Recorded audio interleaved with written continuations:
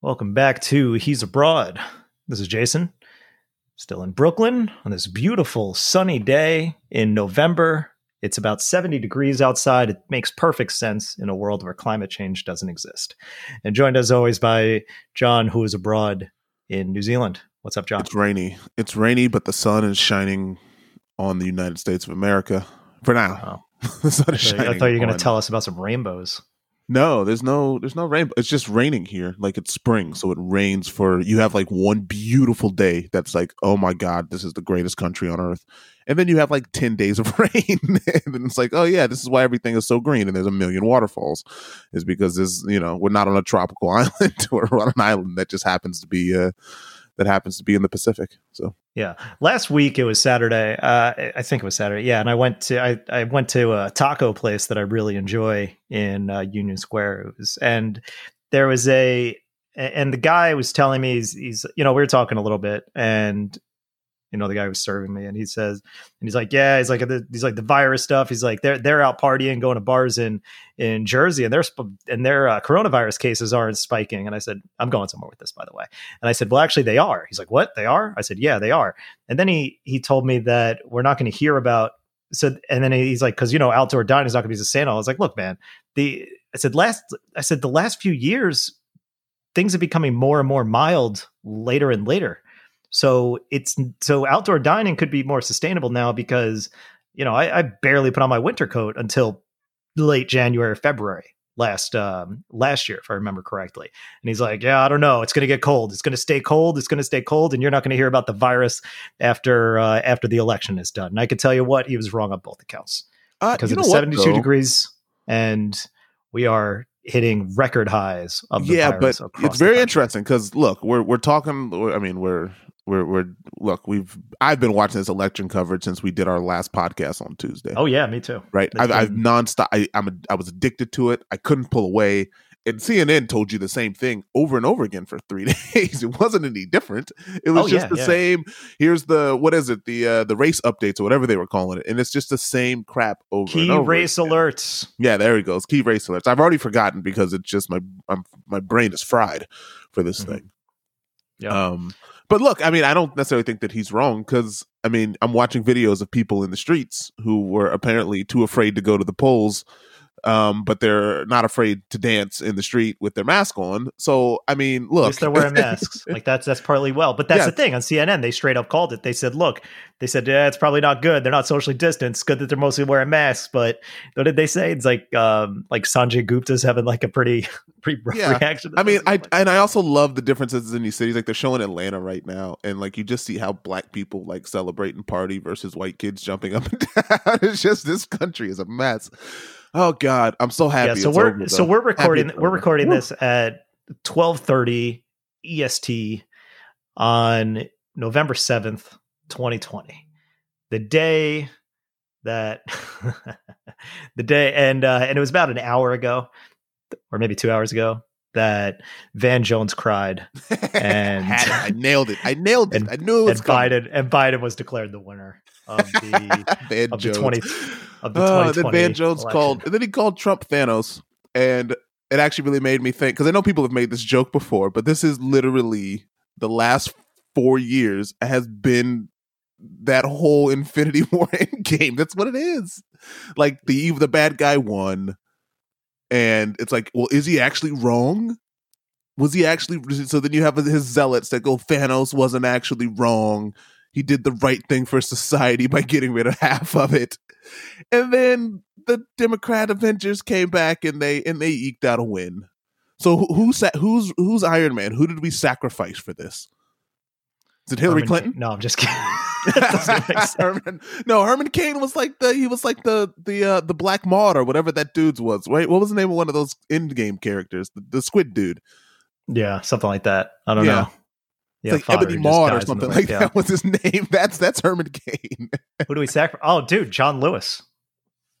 Was it John Lewis? Is John Lewis Robert Downey Jr.? Did he give the final snap? It's either that or Hillary Clinton, right? Because Hillary Clinton was in space lamenting on the fact that she had lost to Donald Trump, which was kind of what Robert Downey Jr. was, right? He was floating in space talking to himself. That's kind of Hillary Clinton. No, because you look at the people that gave him the win, right? And oftentimes, Black Panther, right? That whole this was montage not of Black Panther running through all those dudes in Endgame, right? I mean, this was Chadwick not a Boseman, rest in peace, but that's this, a right. this was not a victory in the sense that it was a complete referendum, because the win definitely went to Biden. But by the way, if you're wondering, we are not going to do the normal structure. We'll do media therapy at the end because it's well needed. But we're going to be just kind of winging it this episode, kind of putting everything on the table here, following up our 3-hour live. You listen to all three of CNN those hours? Commentary in the last episode. If you listen to all 3 of those hours, I'll give you $10 if you leave a review. How about Greg that? listened? Greg listened, and he said he's going to review us, but he I don't think he did yet.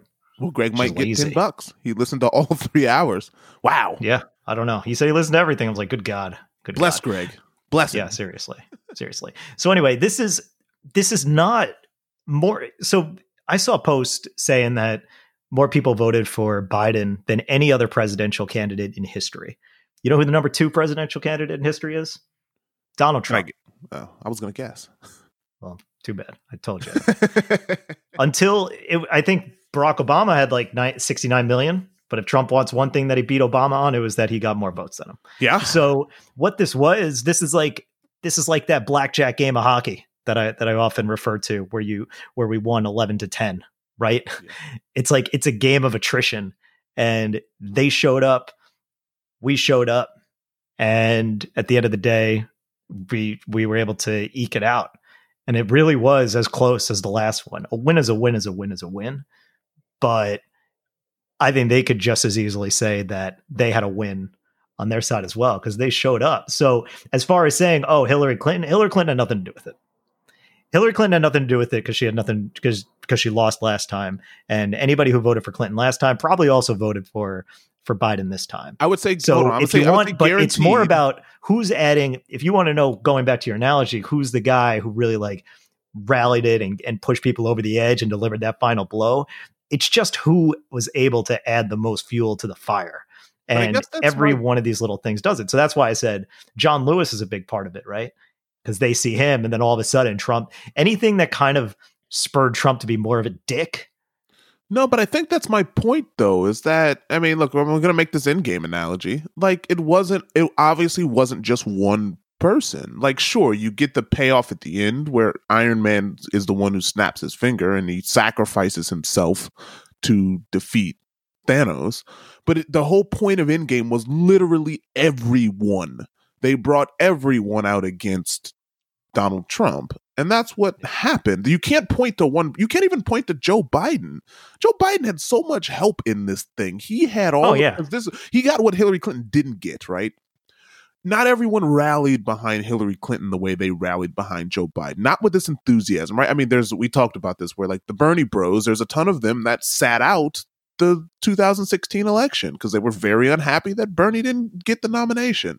Bernie took a long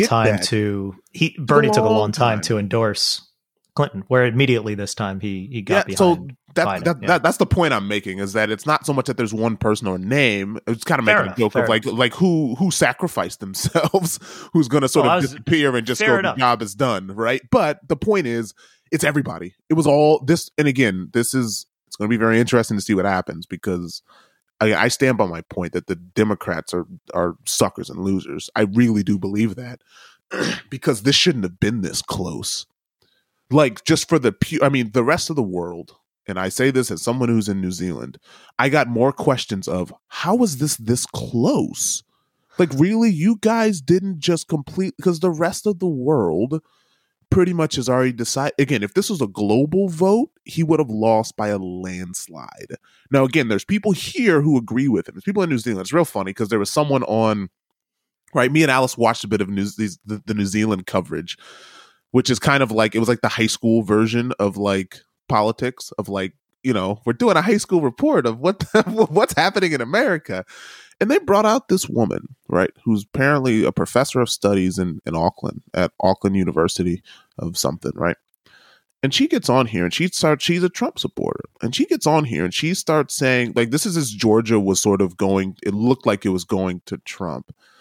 And she's here in New Zealand telling New Zealanders how Black Americans overwhelmingly voted for Trump in Georgia because of Herschel Walker. Who? I mean, he's a football player, right? Mm. Like, he's a football player that openly came out that guy. Trump. But this is my point, right? Of like, globally, you still have this Trumpism, which is, again, this woman who's sitting here telling 5 million people in New Zealand, oh, well, you know, Black people they're not as happy with Joe Biden as you think. Now, come to find out 3 days later, the entire county, Fulton County as a whole, came out and saved this election for Georgia. Philadelphia came out and saved this election for Pennsylvania. Detroit came out and saved this election for Michigan. Milwaukee came out and saved this election for Wisconsin. And it was Black people. I mean, look at Detroit, Atlanta, two of the blackest cities in America, other than maybe DC and New Orleans, right? Those are the four that you always hear about. And two of them saved Joe Biden. They literally pulled him out from the gutter and saved him. Now, again, you can say the votes are already cast, whatever. But the simple fact that you have these major metropolitan cities that are overwhelmingly African-American saved this election. They saved it because what everyone was saying on Tuesday is you look at Georgia. Georgia's gone. You look at Michigan. Oh, this is way too close. This is way too close. So it just shows that Biden didn't win this on his own. And again, I think this is going to be a major problem because if it wasn't for the last 8 months, Donald Trump would have won this election. Yeah, I don't think you can dispute that anymore. If it wasn't for what he did the last 8 months, not only just the coronavirus, but the George Floyd Black Lives Matter stuff, both of those things together lost him this election. That's it. So it wasn't the impeachment. Right? It wasn't I mean, again, I want to forget about most of Trump stuff Trump did the first 3 years, but it wasn't about any of that stuff the first 3 years. This was about the last 8 months. That's it. And if it wasn't for the last 8 months, Donald Trump would have won again because Joe Biden is not a strong candidate. It took the entire party to push him across the line at the last 4 million of these votes. That's it. So if you're a Democrat and you're partying in the streets and you're happy, I got bad news for you. There's a good chance you didn't win the Senate. Yeah, we don't know. Right? It's all going to come down to Georgia again. And the way the results just happened here, if you can get the fire, if you could keep the fire going and they can do this again, because the runoff election, I believe, might still be Trump's still going to be in office. If he doesn't resign. Yeah. So they're going to go. So, but again, remember, 74 million to 70 million, right? His base now is more fired up than ever. Mm-hmm. Dangerously fired up, you could say, right? You think that they're going to just let this happen when they've been validated? Trump, the last 4 years of Trump I know he lost, but he's been validated. He got validated by 70 million people. That what Trump did the last 4 years, from the Mueller report to the impeachment to the virus to the Black Lives Matter to the Tiki Torch nonsense to calling people names to how he dealt with North Korea to how he dealt with China to how he's dealt with Russia, that's all been validated. They said we want to continue this. Yeah. I guess the way I see it is this: it's terrifying to look at. Here's the one benefit. Here's the one way to look at it that I've kind of rationalized it in a way, and maybe this is just because I try to be an optimist and look at the bright side of things, right? Yeah, just a cheery and sunny guy. I'm just very I'm very try to stay positive, right? 20% of this country. So there's a population of 321 million people in the country, right? 21% voted for Trump.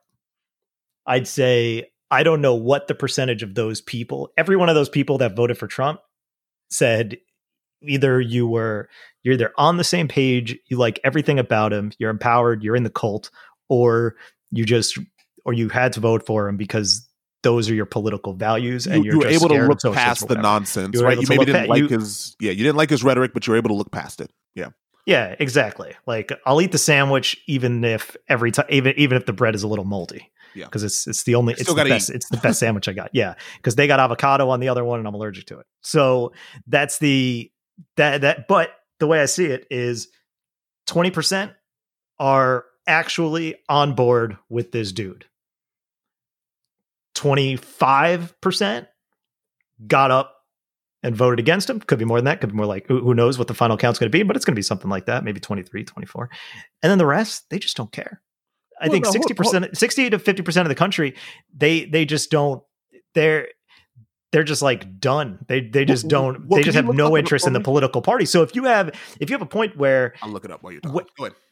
Because if you have a point where everybody's like, oh my God, they're going to get violent. It's like, oh, they're going to rise up. There's going to be all these other issues, going to be other problem. I think when it comes down to it, I made the point on at some point in a previous podcast where I'm just like, most people just want to live their life and they don't really give a shit about all this stuff. And for those people that care, you're really talking about probably 15% of this country overall. 15% tops of this country really truly get behind the guy and really like him. And then you have the rest of the people who, then you have about 20% who absolutely hate him, can't stand him. This guy's a piece of shit. We got to get him out of here. You see how he stands on the world stage. Like Rick Santorum said, he's like, you guys might all be celebrating, but there are people who don't want this because of all their political feelings. Cool. Got it. They're like, people, not everybody's paying attention to what the president says every day. Yeah. But you know who is paying attention to what the president say every day? The rest of the world. The people who actually control shit. The people who actually look at us people here and on the world stage. People on the world stage are paying attention. Like New Zealand is paying attention. New Zealand cares about what happens in the U.S. There's Kiwis who live in the U.S. There's Kiwis who travel to the U.S. Obviously, they know people here who are Americans, right? So like the rest of the world, and every single time, what I got the last 4 years, right? I can't hide that I'm an American. Every time I open my mouth, I'm an American, right? In a country like this, I don't have a goofy accent. Yeah, you should get that. You should try to pick that up. You live with the Kiwi. You haven't adopted any Kiwiisms? Have you? No, I fight them, to be honest. Because like I don't say garage. I don't say bin for garbage. You know, for yeah. So there's a couple of things I haven't bought into yet. I'm fighting them. But wait, I'll ask this: Has Alice picked up on any of your Americanisms? Absolutely. There you go. Because America, that's how we take over. That's our global influence right there. So real quick, just to correct you, which is what I want to do on your numbers, right? There's 233.7 eligible voters in America, right? Because remember, people under 18 can't vote. Mm-hmm. So yeah, there's 89.7. So Google lied to me. There's 89.7. So you had 100, and so you basically had 144 people who actually voted, right? Because you got 74 and 70 million. So you had 89 million people who are eligible, who didn't vote for one reason or the other. And like you said, there's some percentage of that who are people who just don't care. There's some percentage of that. What was the total number of so what's the so there's 233.7 million eligible voters in America. So that's 30% of them. Yeah. Okay. But still, that's a big number, right? Because 89.7 million Americans are more than who voted for either side, who just didn't vote or decided not to vote or couldn't vote because of circumstances, right? Like whatever, like however you want to define. They were hospitalized due to COVID. Yes, there's some percentage of people who didn't. I mean, I don't mean to laugh, but oh man, let's look at my spreadsheet. Right, he won by how much in Georgia? How many COVID cases are in? Let's see here. Yeah, I mean, people who have died from coronavirus. Now, again, to be fair, a large percentage of those who've died from coronavirus are minorities and African Americans. Like, it's overwhelmingly more those people who have died from the virus. Yeah, especially at the beginning. At the beginning. But what is it now?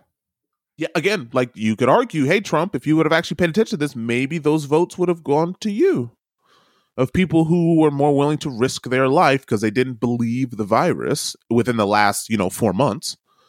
Right. Like you said, the first 5 months of this pandemic, you can say absolutely no one knew. Right. You were just doing your job. And the next thing you know, you caught it. And then next thing you know, you're in the ICU. And the next thing you know, you've passed away. But within the last 4 months, I just have totals. Yeah. All I have is totals. So total deaths in Georgia, 8,156. And let's say total half of those. Yeah. Total hospitalization, 32,317. So a lot of people. But that's not today. So I'm gonna try to find it today.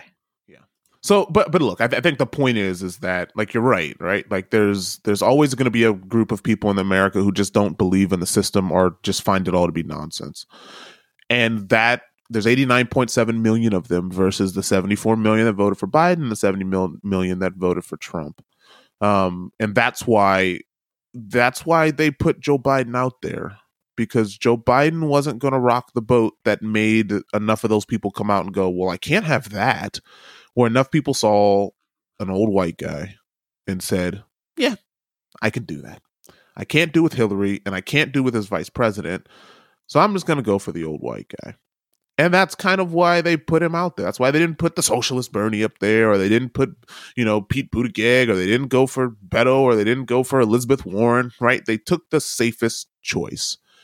And personally, I would say that all parts of the Democratic Party came again. This is not a win for Joe Biden. This is a win against Donald Trump. I don't care what anyone says. 100%. People voted against Donald. They didn't vote for Joe Biden. They voted against what Trump stood for. If you're a woman, you voted against the sexism and the taking away of your rights. If you're a minority, you took away the racism and they're not sending their best over here, or hey, black people, I can only help those who want to help themselves.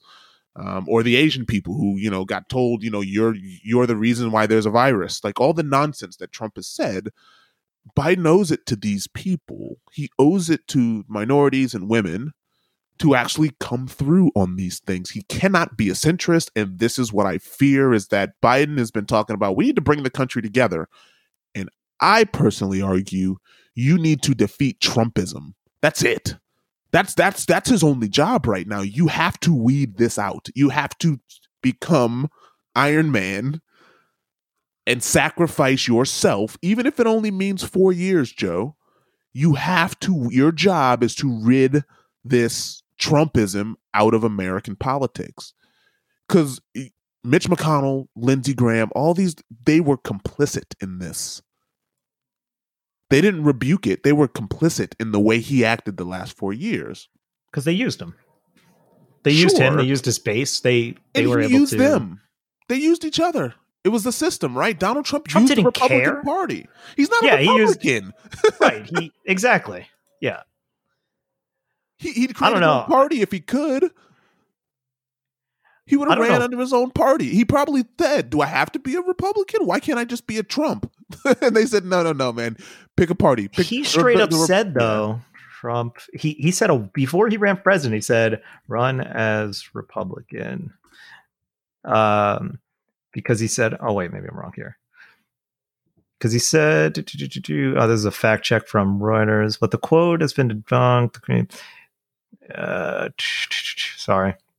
People, I'm just trying to find it because, okay, maybe this is fake, because there was something that he said where he said he would run as a Republican, but I guess that's not true. Yeah, because I mean, he donated to the Clinton campaign, right? Like that's always one of the things that people point out. Of like Trump for a long time was just, again, Trump cares about Trump, and if we don't realize that by now, like that's all he cared about. He doesn't care about the Republican Party. And I would argue that the Republican Party cared about him, but are they going to flip? Is the Republican Party going to bail on Donald Trump, or are they going to realize that he has galvanized his base, that they can still use him from afar? They can use him and his rhetoric. They can support him opening up a new news channel. They can do all of these things, right? So yeah, I don't know. And that's the terrifying part, is because 74, it wasn't like 64 million or 60 million, right? Like that's more acceptable if Joe would have gotten unprecedented 80 million votes and Donald Trump got 65 million or something, right? Like that way you can go, okay, look, dude, you got 10 million, 20 million people. That's a lot of people, right? That's an overwhelming majority in American politics to lose by 10 million, to lose the popular vote by 10, 20 million. That's not what happened. I mean, what was Obama's popular vote win? Like, how much was it the same margin? Was it 4 or 5 million, or was it more like 2012 or 2008? Either one. Doesn't matter. Let's go backwards. So let's look at 2008. That's closer to what this is. Yeah, 2008 election results. Looking it up right now. Here we go. 2008, old Barack. Oh, John McCain. Look at you, buddy. Damn, dude.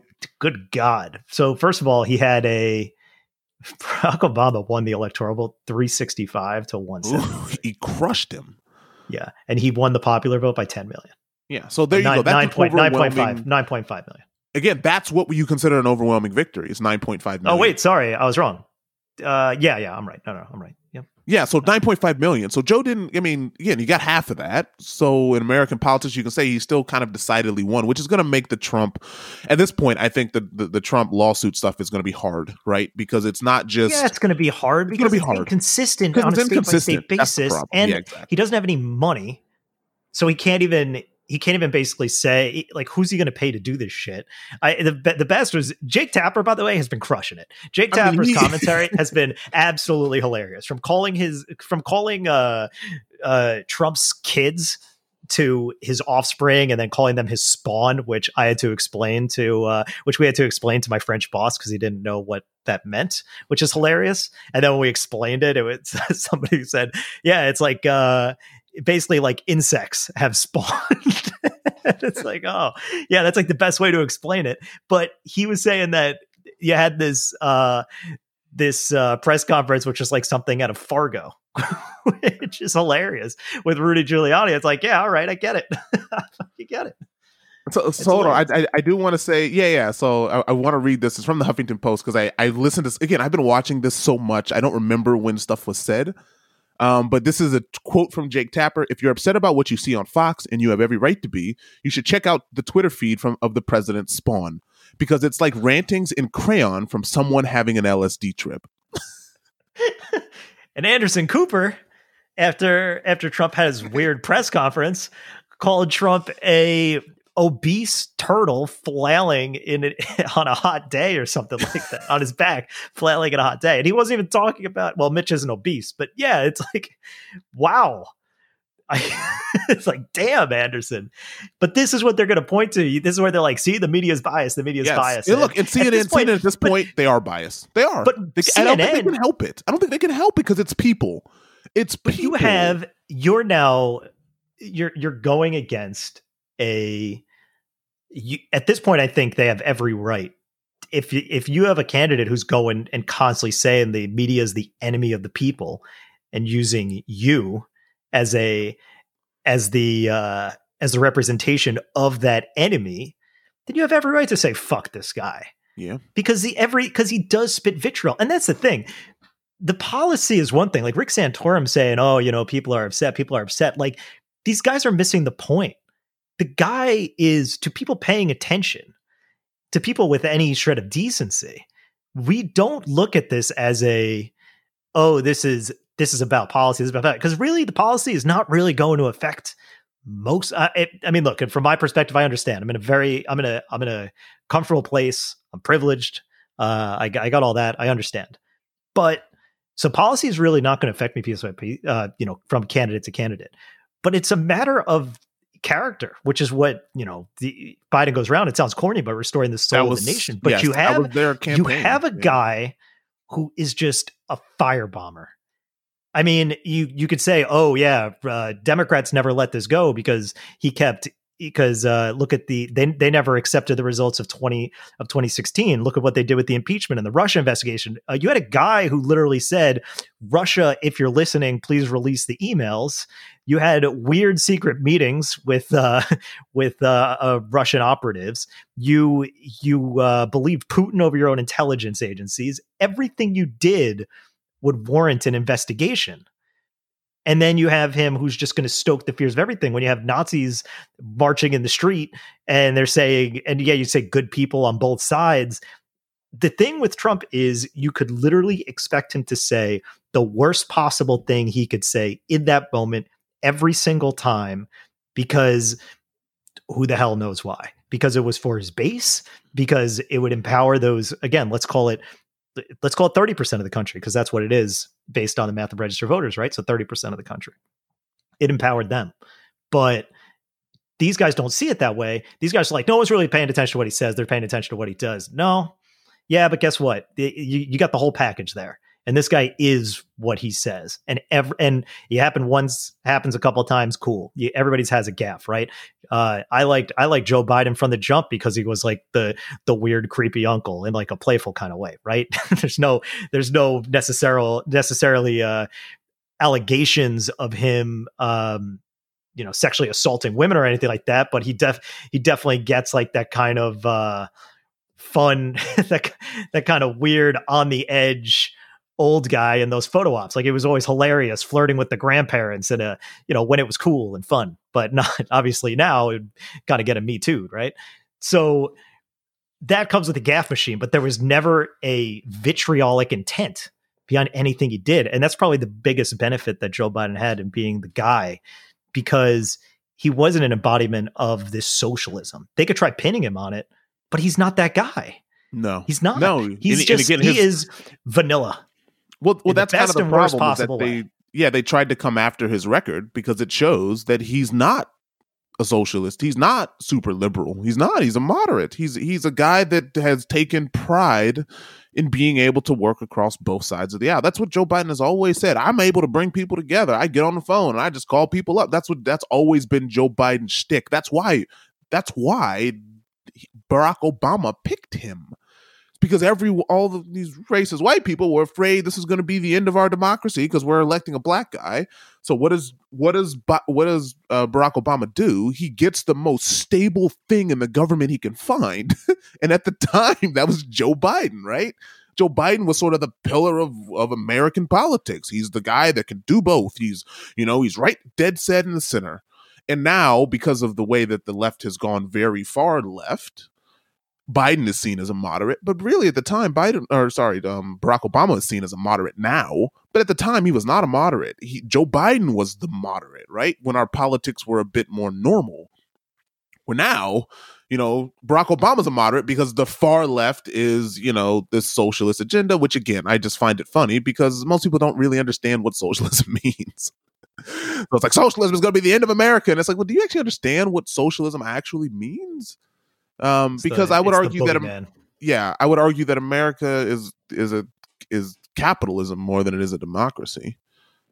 I know it's not a democracy. It's not a democracy. That's why you got the really creepy side of this thing, which is like, cool, we won at this point, Democrats won, but this is not a democracy. This is not a democracy. The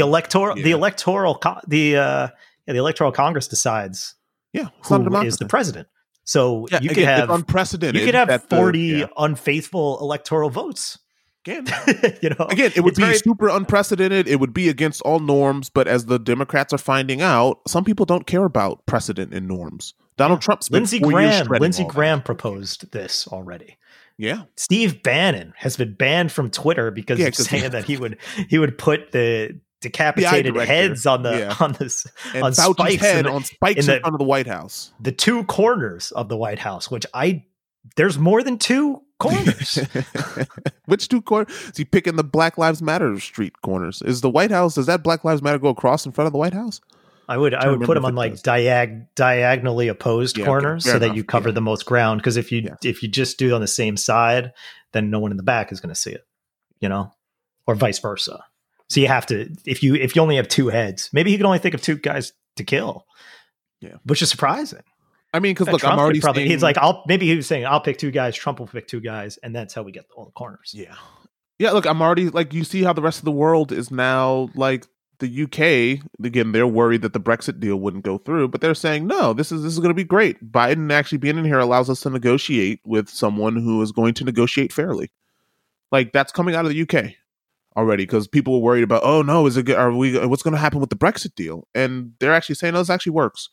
Because, they're saying that Biden is anti-British, but he's not. And because everyone feels that they can talk to Biden. That's it.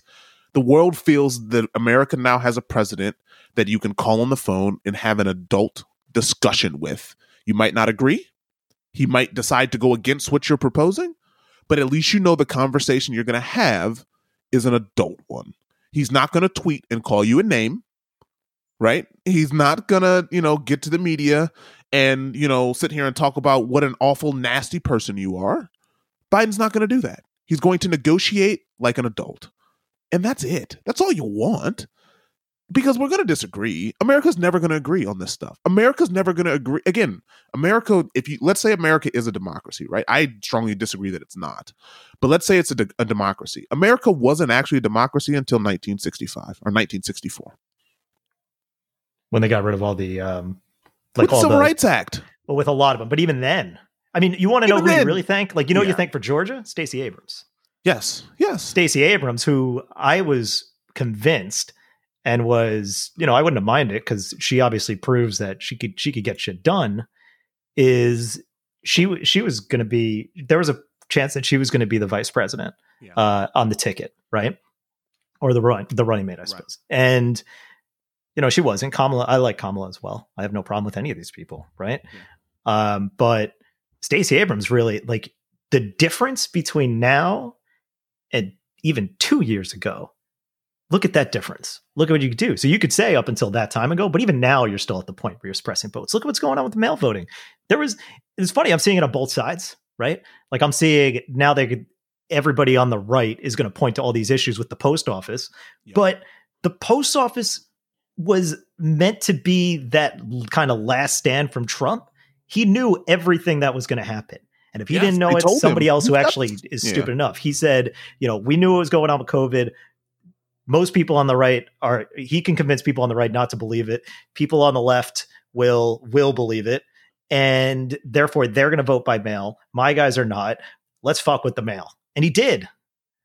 And that basically set up the dominoes in two ways. One, you have these situations where all these ballots kind of go missing, right?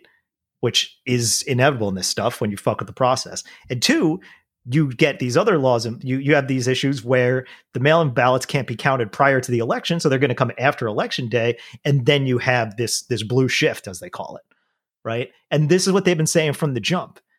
This is exactly what they said was going to happen, and this is the exact window that he was able to provide to throw meat to his base, being like, we won. What do you mean we lost? We can't lose. Look, we were winning a day ago. How could you say we're losing right now? Everything has been laid out. The plan failed, which is good, but also look how close it was. Yeah. Yeah, and again, it's always going to be close. It just is. It's always going to be close because this is America, and this is what's hard to explain to people overseas. So, like New Zealand's headline on Stuff, one of their bigger news websites, says Trump, the great divider, is conquered. Biden wins the White House. Like, the rest of the world just kind of sees that, like, that Trumpism is a problem, but America will, like you said, will always be in that 10 million to, what we're at now, 2 million, right, from the last election, range of votes. And I'm going to argue that America's always going to lean Democratic just because the makeup of the country. It's always going to lean Democratic, but the Electoral College keeps it fair. I know a lot of people hate the Electoral College, and I had explained this to Alice of why they're never going to get rid of it, because at the end of the day, for what America is supposed to be, right? The guy in the middle of Texas who owns a farm, who has, his two closest neighbors are miles apart from each other, his district's vote in that state actually matters with the Electoral College, because if you get enough of those small guys together and their votes this is Texas to a T, right? Austin, me and you have been there. It's one of the most liberal places I've ever seen. But the outskirts of Austin are not. And so those votes actually work because as a community of Texans, they decided that we are still going to vote for Donald Trump. Now, Austin might disagree. Central Dallas County might disagree. The counties around Houston might disagree. But the rest of Texas agrees. And that's what makes this fair, because otherwise we are always going to lean Democratic just because of California and New York. And so the system, I don't see a problem with it. It didn't work out in the favor of Democrats 4 years ago, right? They lost that because Michigan lost by 10,000, Wisconsin lost by 20,000. But I would say that this is why the system's always going to be this close. And to me, it being this close does actually show that it's fair. And I think it was fair. I know again, you probably listened to a podcast 4 years ago when I said it's not fair. But again, I don't really have a side. My side is against Trump, to be dead honest with you. If the Republicans give a candidate that actually seems to have decent values and actually isn't a jerk, there's a good chance I might vote for him. I look at every single candidate. I looked even with Barack Obama. I looked at John McCain. I said, well, what is this someone worth voting for? I'm strongly an independent. And this is where I think a lot of people will return to, which to me is where we want to be. There's more independents in America than there are Democrats and Republicans, but they made us choose a side this election. They made us choose a side and said, are you for or against Donald Trump? It was literally bad versus good. It was good versus evil is how I saw this election. I didn't see this as Republicans versus Democrats. I saw it as in, that's the bad team. This is the good team. I've got to be on the good team, where that team might change. The Republicans might become the good team in 4 years. Who knows? You don't know. And so for me, this system is Lincoln fair. was a Republican. Don't forget. Yeah, the party's changed, but he was a Republican. Yes. So like, again, I know that people around the world listening to this, and people in New Zealand specifically, the system is fair and it's slow. And as they say, this is democracy at work, because it is, right? You can see the votes coming in. You see 400 votes, 300 votes. Oh, we just got a correction, 1 vote. Like it's hard to prove that this wasn't fair. And it just happened to work out for the Democrats this time. In 4 years, there's a great chance that Donald Trump comes back. Oh, he's not going away. He's not going. Why would he? He's been validated. I wouldn't go away if I were him. He's a cult leader. Are you kidding? Yes. Now we could actually collect the money on that merch. Yes, he can actually benefit from being a cult leader. He can spend the next 4 years starting a news organization, and again, like you said, trademarking the merch, putting the money in his own pocket, and then coming back. Yeah.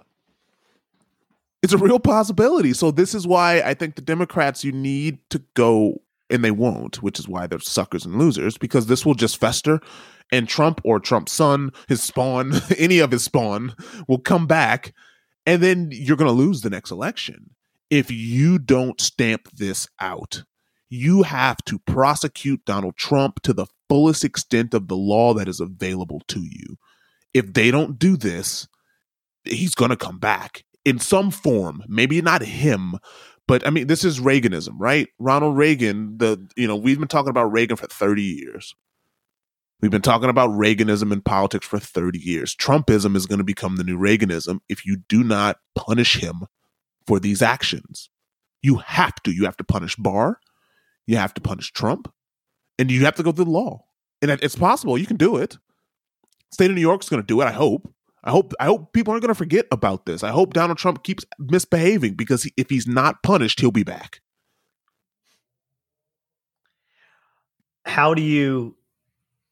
I think by going after those guys like that, though, you're actually going to be, it's a tough nut to crack. I feel like the genie's out of the bottle, unfortunately. I know I said I try to be positive and all this other stuff, but let's be real. The genie is out of the bottle in the way that Trump is here. Trumpism has entered. They've showed that he can bring a rallying cry like no other. He's the only reason this race was as close as it was. I don't think anybody else. You talk about those demographic shifts and who's going around. Well, he was the only guy with the balls to Thanos. Really. He's Thanos. He was the only guy with the balls to rally those people, whether or not whatever their ideals is. Not he only went did you around get the and people collected who the Infinity Stone. He did the work. He did the work. You got maybe credit. You got to give him credit. He did the work. Let's say 30%, 20% of those people, 20% of those people were going to vote for conservative no matter what, right? Those are the people that voted for Romney.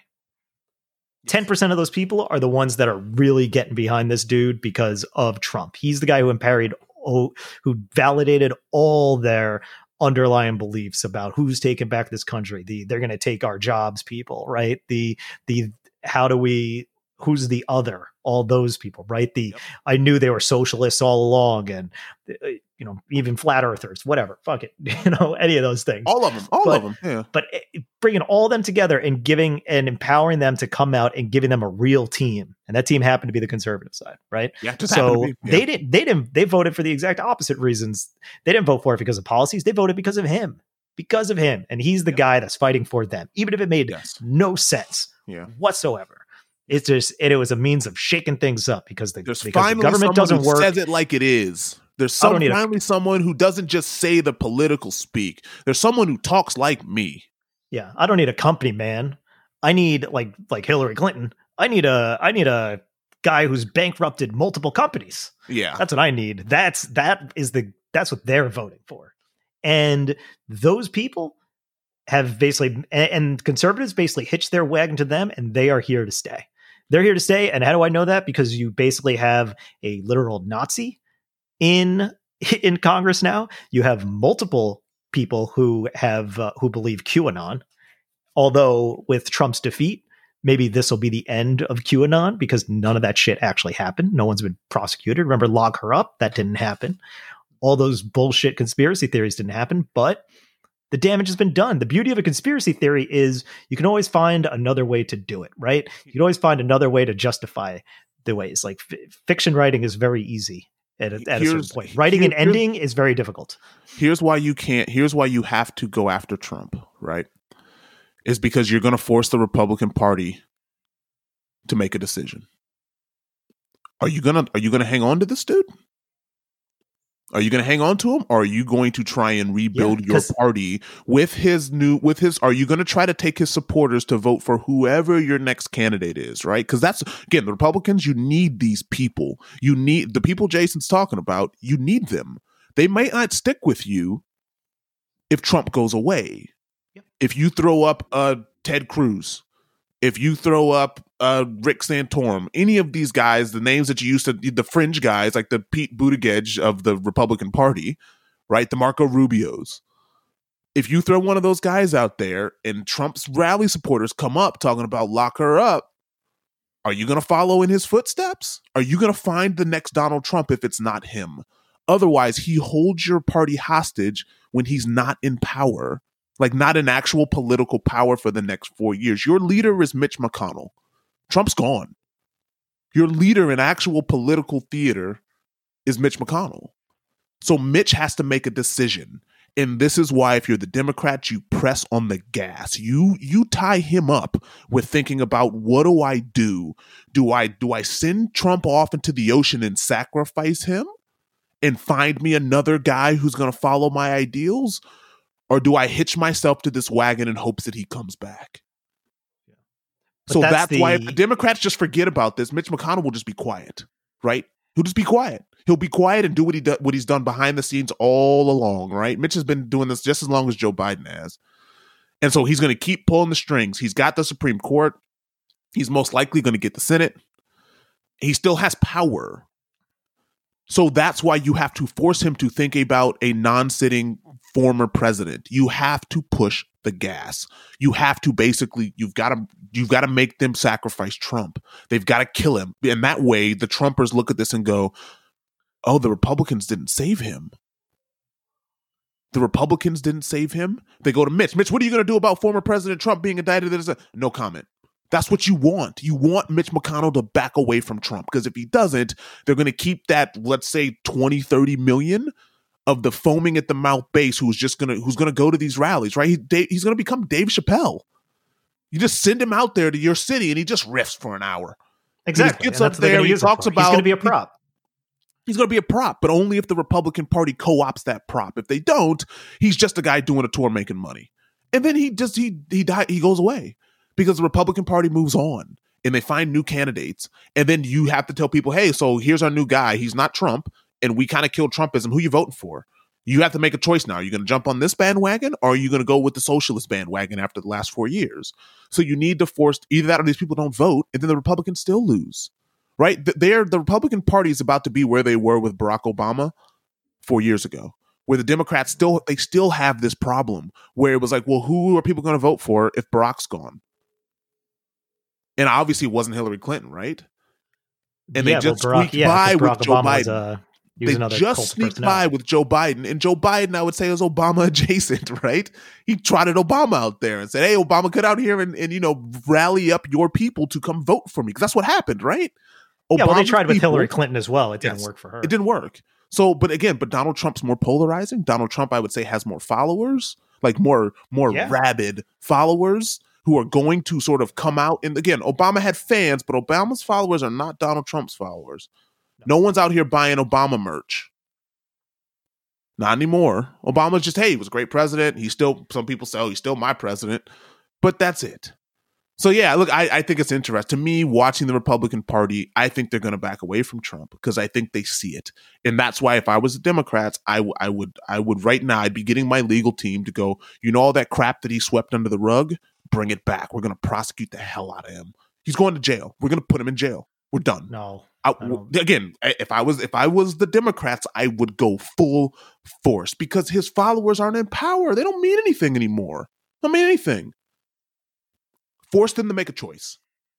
Are you really going to stand by this dude who's not president anymore? Really? You're willing to die for him? All right, let's see it. Let's see it. Look, let the legitimate cases play out. I think you're not just going to go and be like put him in jail. He's got pending suits. You got to pull all of it up. All the impeachment stuff. No. All of it. You have to. This is the problem. This is the problem. This is how you lose. And you lose, and maybe you're right, but the other thing is that not just losing in the near term, but losing in the long term, because the message that I do like about Biden is that healing the divide, and there is a way to do it.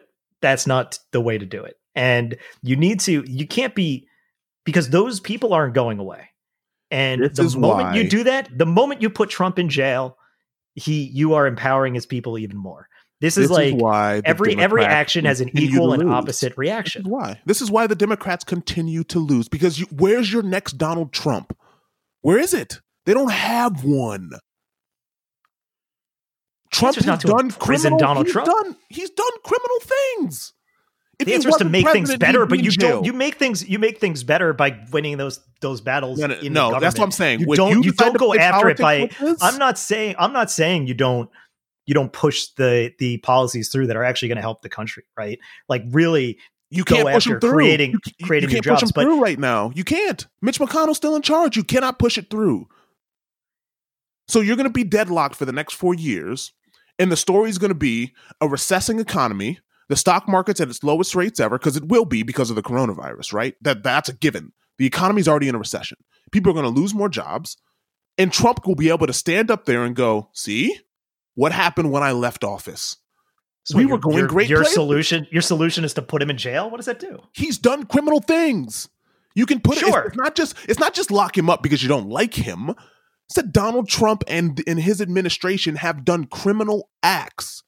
If he wasn't president, who's doing it? The state of New York. His tax. We still haven't seen the man's tax returns. Right. So New York will do that. Let the process play out there. I'm not saying don't if there's legitimate crime there. I'm just saying that can't be a platform position. No, that's my point though, is that if there is but again, I think you have to say we are going to investigate this past administration. You have to root this out.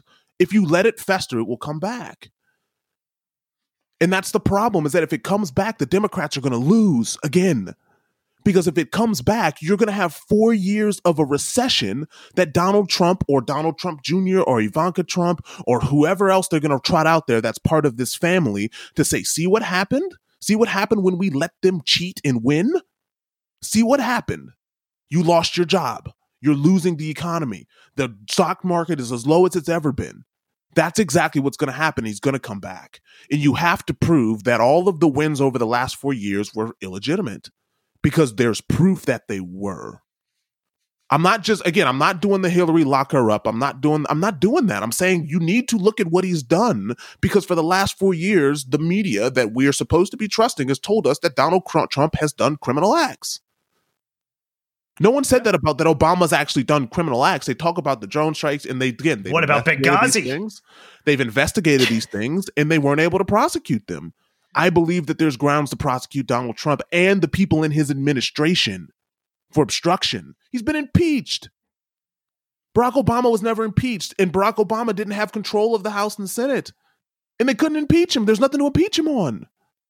So that's my point, is that you've gone down this road of already impeaching him, of saying that the president has done something against what the president is allowed to do. You've already done that, and you successfully impeached him.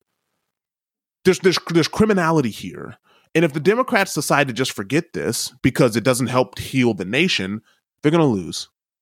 They're going to lose. And this is why this is why I begrudgingly vote Democrat, because they're suckers and losers. because this is how they act. Because they'll come back in 4 years and Donald Trump will be your president again in 2024 if you don't root this out. He will. He'll come back. He's going to come back either way. And if it's not him, it's going to be his kids. And if he's in prison and his kid is running, if you can prove that and you he's get a video actually from him in an orange jumpsuit saying, yeah, vote for Ivanka because if she were my daughter, I'd date her. He said that before. But if, look, I'm saying all that might happen, but you're not going to go away. It's not going to stop. But you're going to force the Republicans to make a choice. And it's going to be much easier to make that choice if Donald Trump just goes on a victory tour for the next 4 years. It's easy for Mitch to say, yeah, he did cheat. That's right. No one's ever proved that he hasn't. Right? No one's ever proved that Donald Trump hasn't done these things, so we can hitch our wagon right back to that Trump bandwagon. You have to force the Republican Party to make a choice. Are we the party of Trump, or are we going to rebuild our party into actual Republican values? Those values still might be anti-abortion. They still might be anti-LGBTQ rights. They still might be some of these things that the Democrats don't agree with. But it's not going to be the nonsense of Trump with foreign affairs and his dealings with Russia and the bots and all the things we've been talking about for 4 years. If the Democrats just decide to forget about this because they won, I'm done with the Democrat Party. I am. I'm finished with them because there's no point. You're going to vote for Ivanka? No, I'll be a Kiwi citizen by then. There's no point. America's done. If you don't actually punish people who get into office and they're criminals.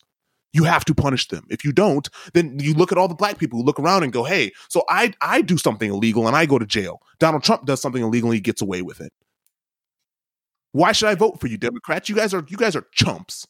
You guys won't do what's necessary to get rid of things like white supremacy. You won't do what's necessary to get rid of things like people who hate gay people and transgender people because you just want to be moderates. You just want to be in power. You have to make the difficult decisions and punish these people.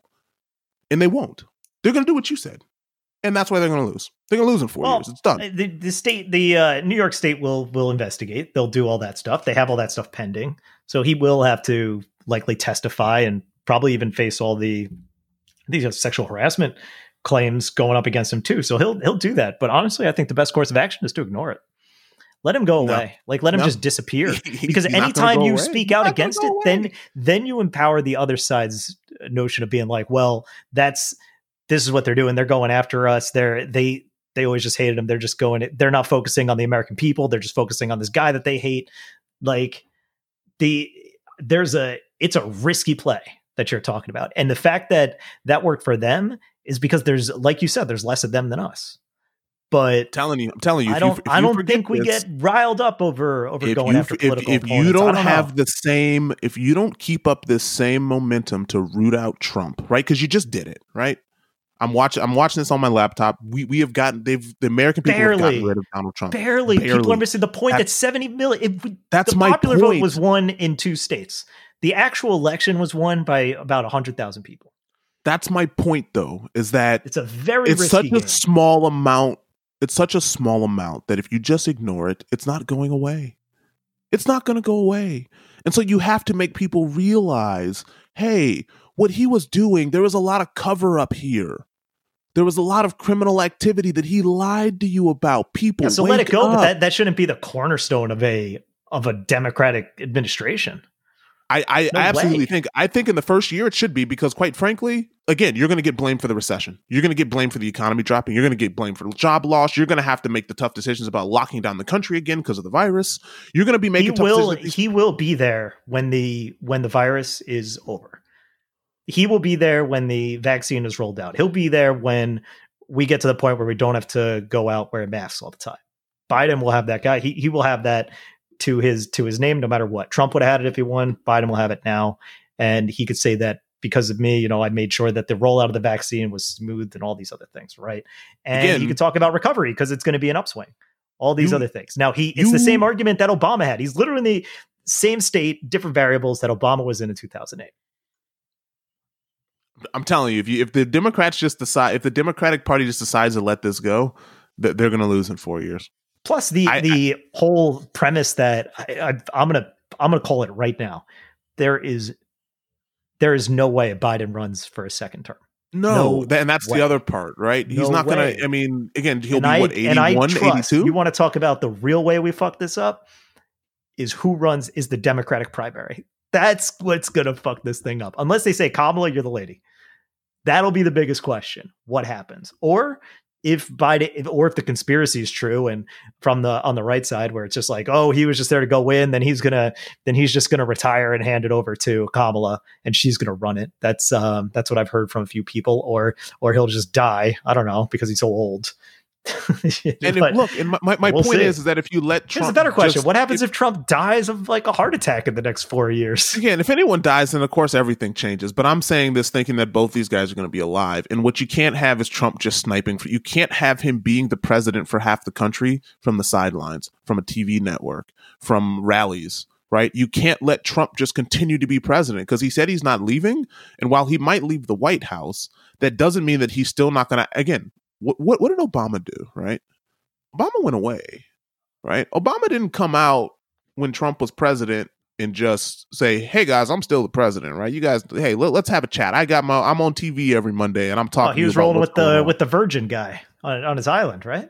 Yeah, but that's kind of my point, right? Is that the Democrats respect the policy, they respect the democracy, they respect all of these things.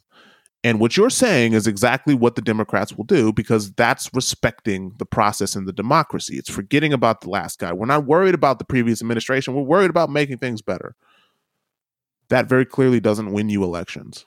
Well, because they don't fight where it matters. They don't fight they worry about democracy. They worry about diplomacy and all these other things when it comes to getting through policies that will actually help people. That's where they really need to stick the fight to people, making a good plan to build more renewable energy and get people's minds off coal while you're making the jobs. Deadlocked. Actually, remember all the infrastructure weeks that Trump's had, actually doing real infrastructure planning, because that's what's going to work. Tax changes work. Obama tried to do this and the Republicans stopped him. But that's where you play dirty. That's where you play dirty. You don't play dirty by saying, I'm going to imprison the last president. That's not a policy. They won't play dirty. They won't. And again, the Democrats, this is why, again, I'm looking at history. This is why the Democrats keep losing. I get it. I'm not disagreeing there. I'm just saying, I would not say, as a cornerstone of my policy, let's imprison Donald Trump. That's crazy. No, and again, I'm saying we need to punish the previous administration. We need to make sure that what happened the last 4 years will never happen again. We need to remove power from the presidency. We need to do these things to make sure that what happened the last 4 years cannot happen again. Whatever it takes. That's it. That's the cornerstone. If I was president, that would be my cornerstone. I'd get up there and I'd say, look, we are going to work with the other side that wants to work with us. But if they don't, it doesn't matter. We are going to investigate the previous administration. We are going to investigate the things that they tried to dismantle, and we will punish them to the fullest extent of the law if that option is available to us. We need to make sure that what happened between 2016 and 2020 is a blip on the history of America, because that is how we destroy democracy. And we are here to make sure that that we'll never push that limit again. Never.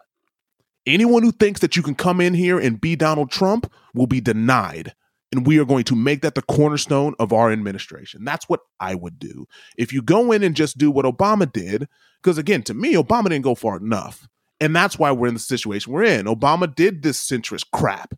And what happened? We got Donald Trump as a reward for 8 years of Barack Obama. We got Donald Trump as a reward because the guy was upset that Obama said he'd never be president. And yet he was able to win. You can't have that again. You can't. And if the Democrats do not make this one of their strongest points of their administration, they will lose in 2024. Yeah, we'll see. I don't know what they're going to do. Obviously, the old hat didn't work. You got an old vanilla white guy. I think you have a really interesting mix, and we're in a much different place than we were 4 years ago. I don't really have. You're in a much more volatile space. You're in a space where people are willing to burn down your cities. Yeah, and that's why I think it's the first thing you need to do is put the fire out. And I think you put the fire out by actually going after Trump. I really do. Trump's the problem. It wasn't the American people.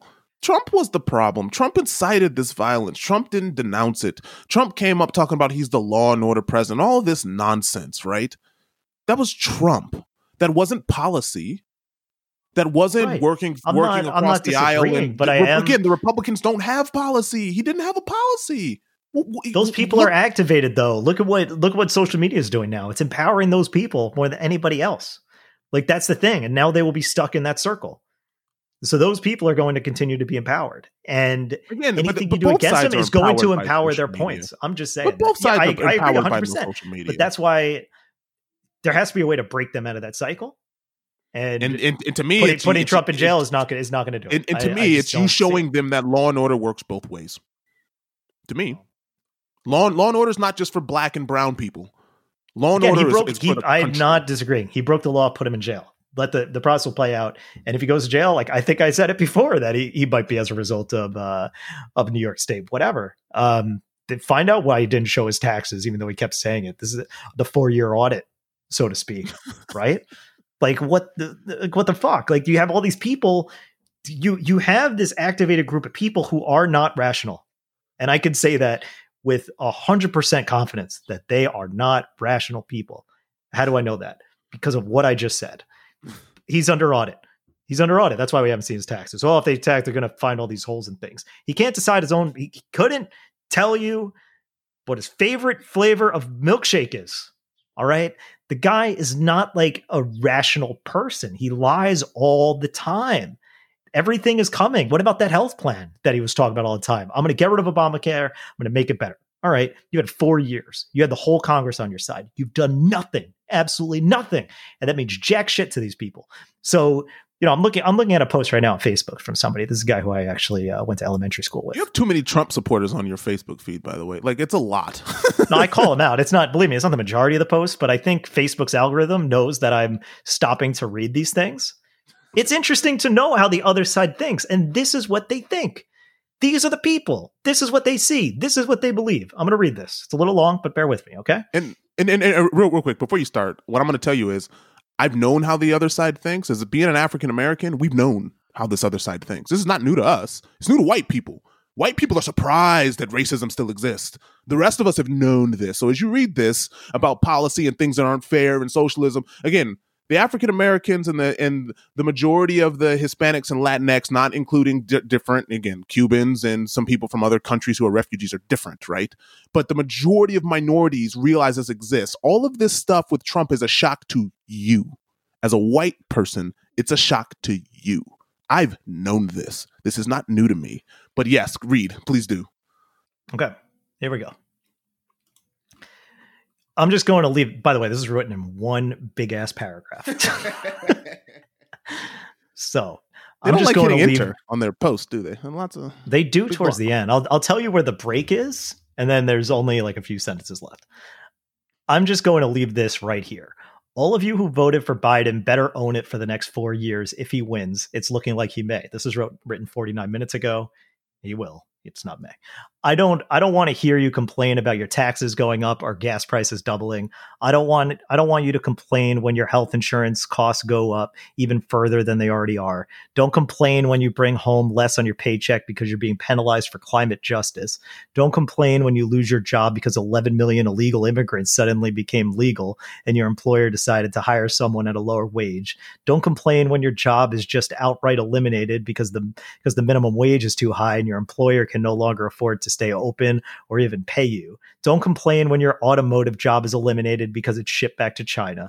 Don't complain when interest rates double, maybe triple, and automobiles aren't as affordable as they used to be. Don't complain when your stocks and 401k take a hit. Don't complain when we are locked into more endless wars in the Middle East. Don't complain when your otherwise safe communities are overrun by crime and start resembling Chicago. Don't complain when the educational system goes down. You obviously didn't vote your paycheck or your future. You voted your feelings. Unfortunately, facts don't care about your feelings, and you will soon, sadly, learn this under a Biden-Harris administration. This is not a debate anymore. Just own it. That's the end of the first paragraph. Now, these are all single lines. Quote, oh, here we go. I copied this from someone because it's spot on. Somehow everything mentioned above will still be blamed on Trump. And I'd like to add, don't complain about de Blasio and Cuomo either. A vote for Biden is a vote for them. Don't understand that one. First of all, de Blasio and Cuomo hate each other, constantly arguing with each other. Nobody likes de Blasio. Nobody. If you make a comment to this post, you will get a response. So just read and let it. You will not get a response. So just read and let it sink in. That's what they think. That's what they think. And that's honestly what Fox News tells you. All these things are going to happen, right? All these things are going to happen. You're going to lose. You're going to lose a penny on the dollar because you're trying to make the air possibly more breathable. Well, fuck you, man. Fuck you for making the air more breathable and costing me a penny or two. That's what they think. And again, here's the thing, right? They're going to think that regardless. I'm cool if they think that, right? Like what he said, I've known as long as I've been alive. That's how a good majority. Oh, sure. That's how a you know, I'm not even gonna say a majority. It's not a minority either. That's how half of the country thinks about minorities and women and these policies, right? And to me, that's not going to change. That's who America is. America was founded on the backs of slavery, right? Like let's put it out there. That's what it is. And they're always going to. This country was founded illegitimately in the first place. Do we expect them to change in 400 years? No.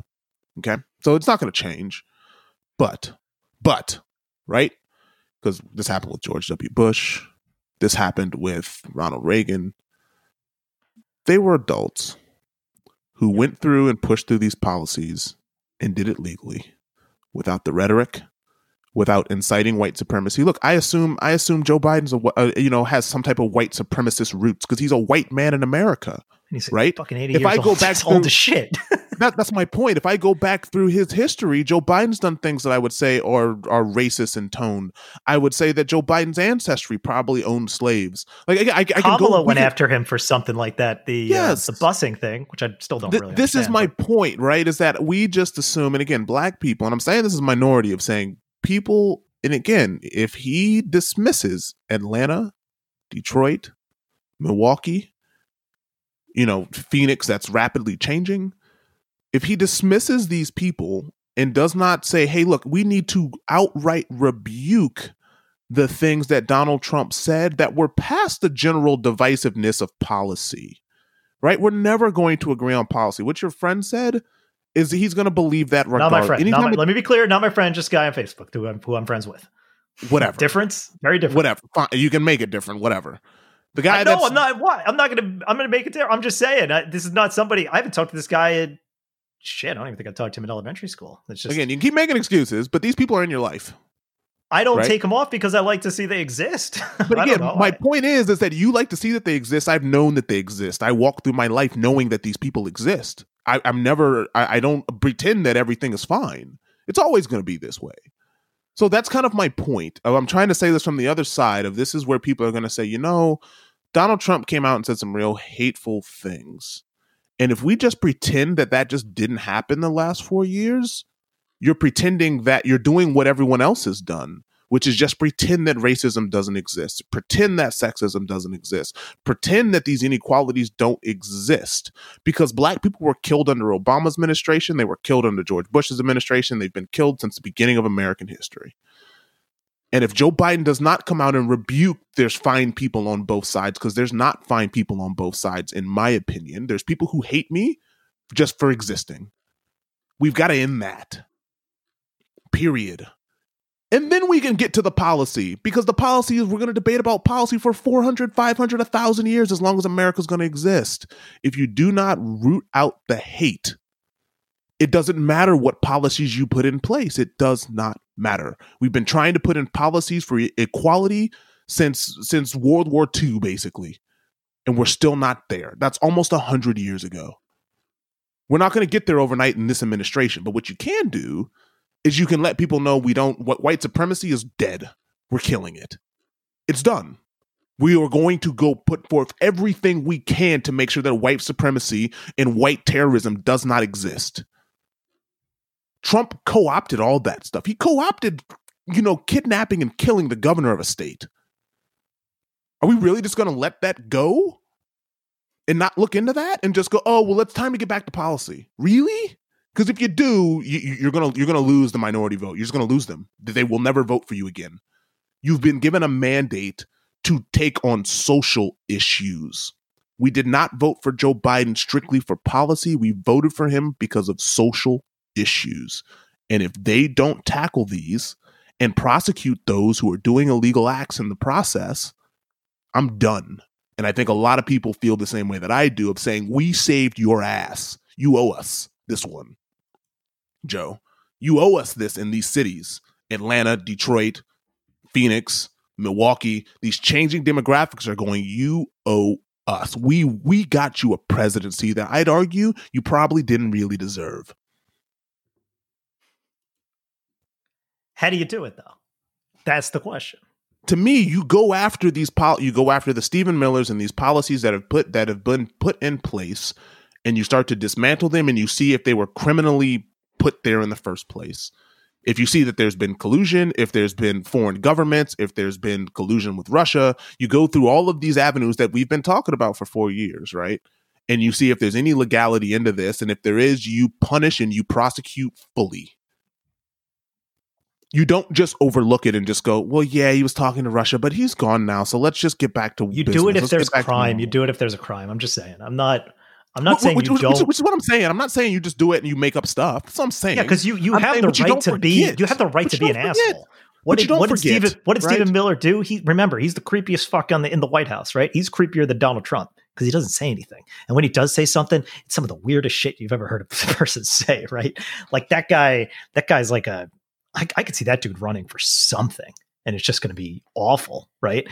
But I don't think he's done anything illegal. I don't know though. But is that what you do? The first thing you do is investigate your former opponent. That's an awful precedent. To me, we spent 4 years of denying precedent. We spent 4 years of throwing precedent away. Why stop? So now? You created new precedent of investigating your former. Then you're fucked. This place is fucked moving forward. I cannot disagree more with this tactic. If there's already lawsuits on the table because there's evidence of this crime, you investigate. But otherwise, you can't just decide first day going after these fuckers. Look, Jesus. Here's my point, is that this is why I don't look at this as a win. I think America's done. If you want my honest opinion, I think this election just proves to me of why I miss home. I don't miss living in America. I don't at all. At all. America is not this great promised land of opportunity. You can make a lot of money in America, right? That's what I've realized, right? We've equated, greatest opportunity and America is the land of where anything's possible, so you can buy a bigger TV, right? It's hard to realize that when you're in it, because you say, yeah, my wealth, but it's just so you can buy more crap, right? Like, what is true success in America? The fact that you can buy a video game system on a whim? Is that how we're judging success now, of whether or not America is the greatest country in the world? Is that we can buy stuff?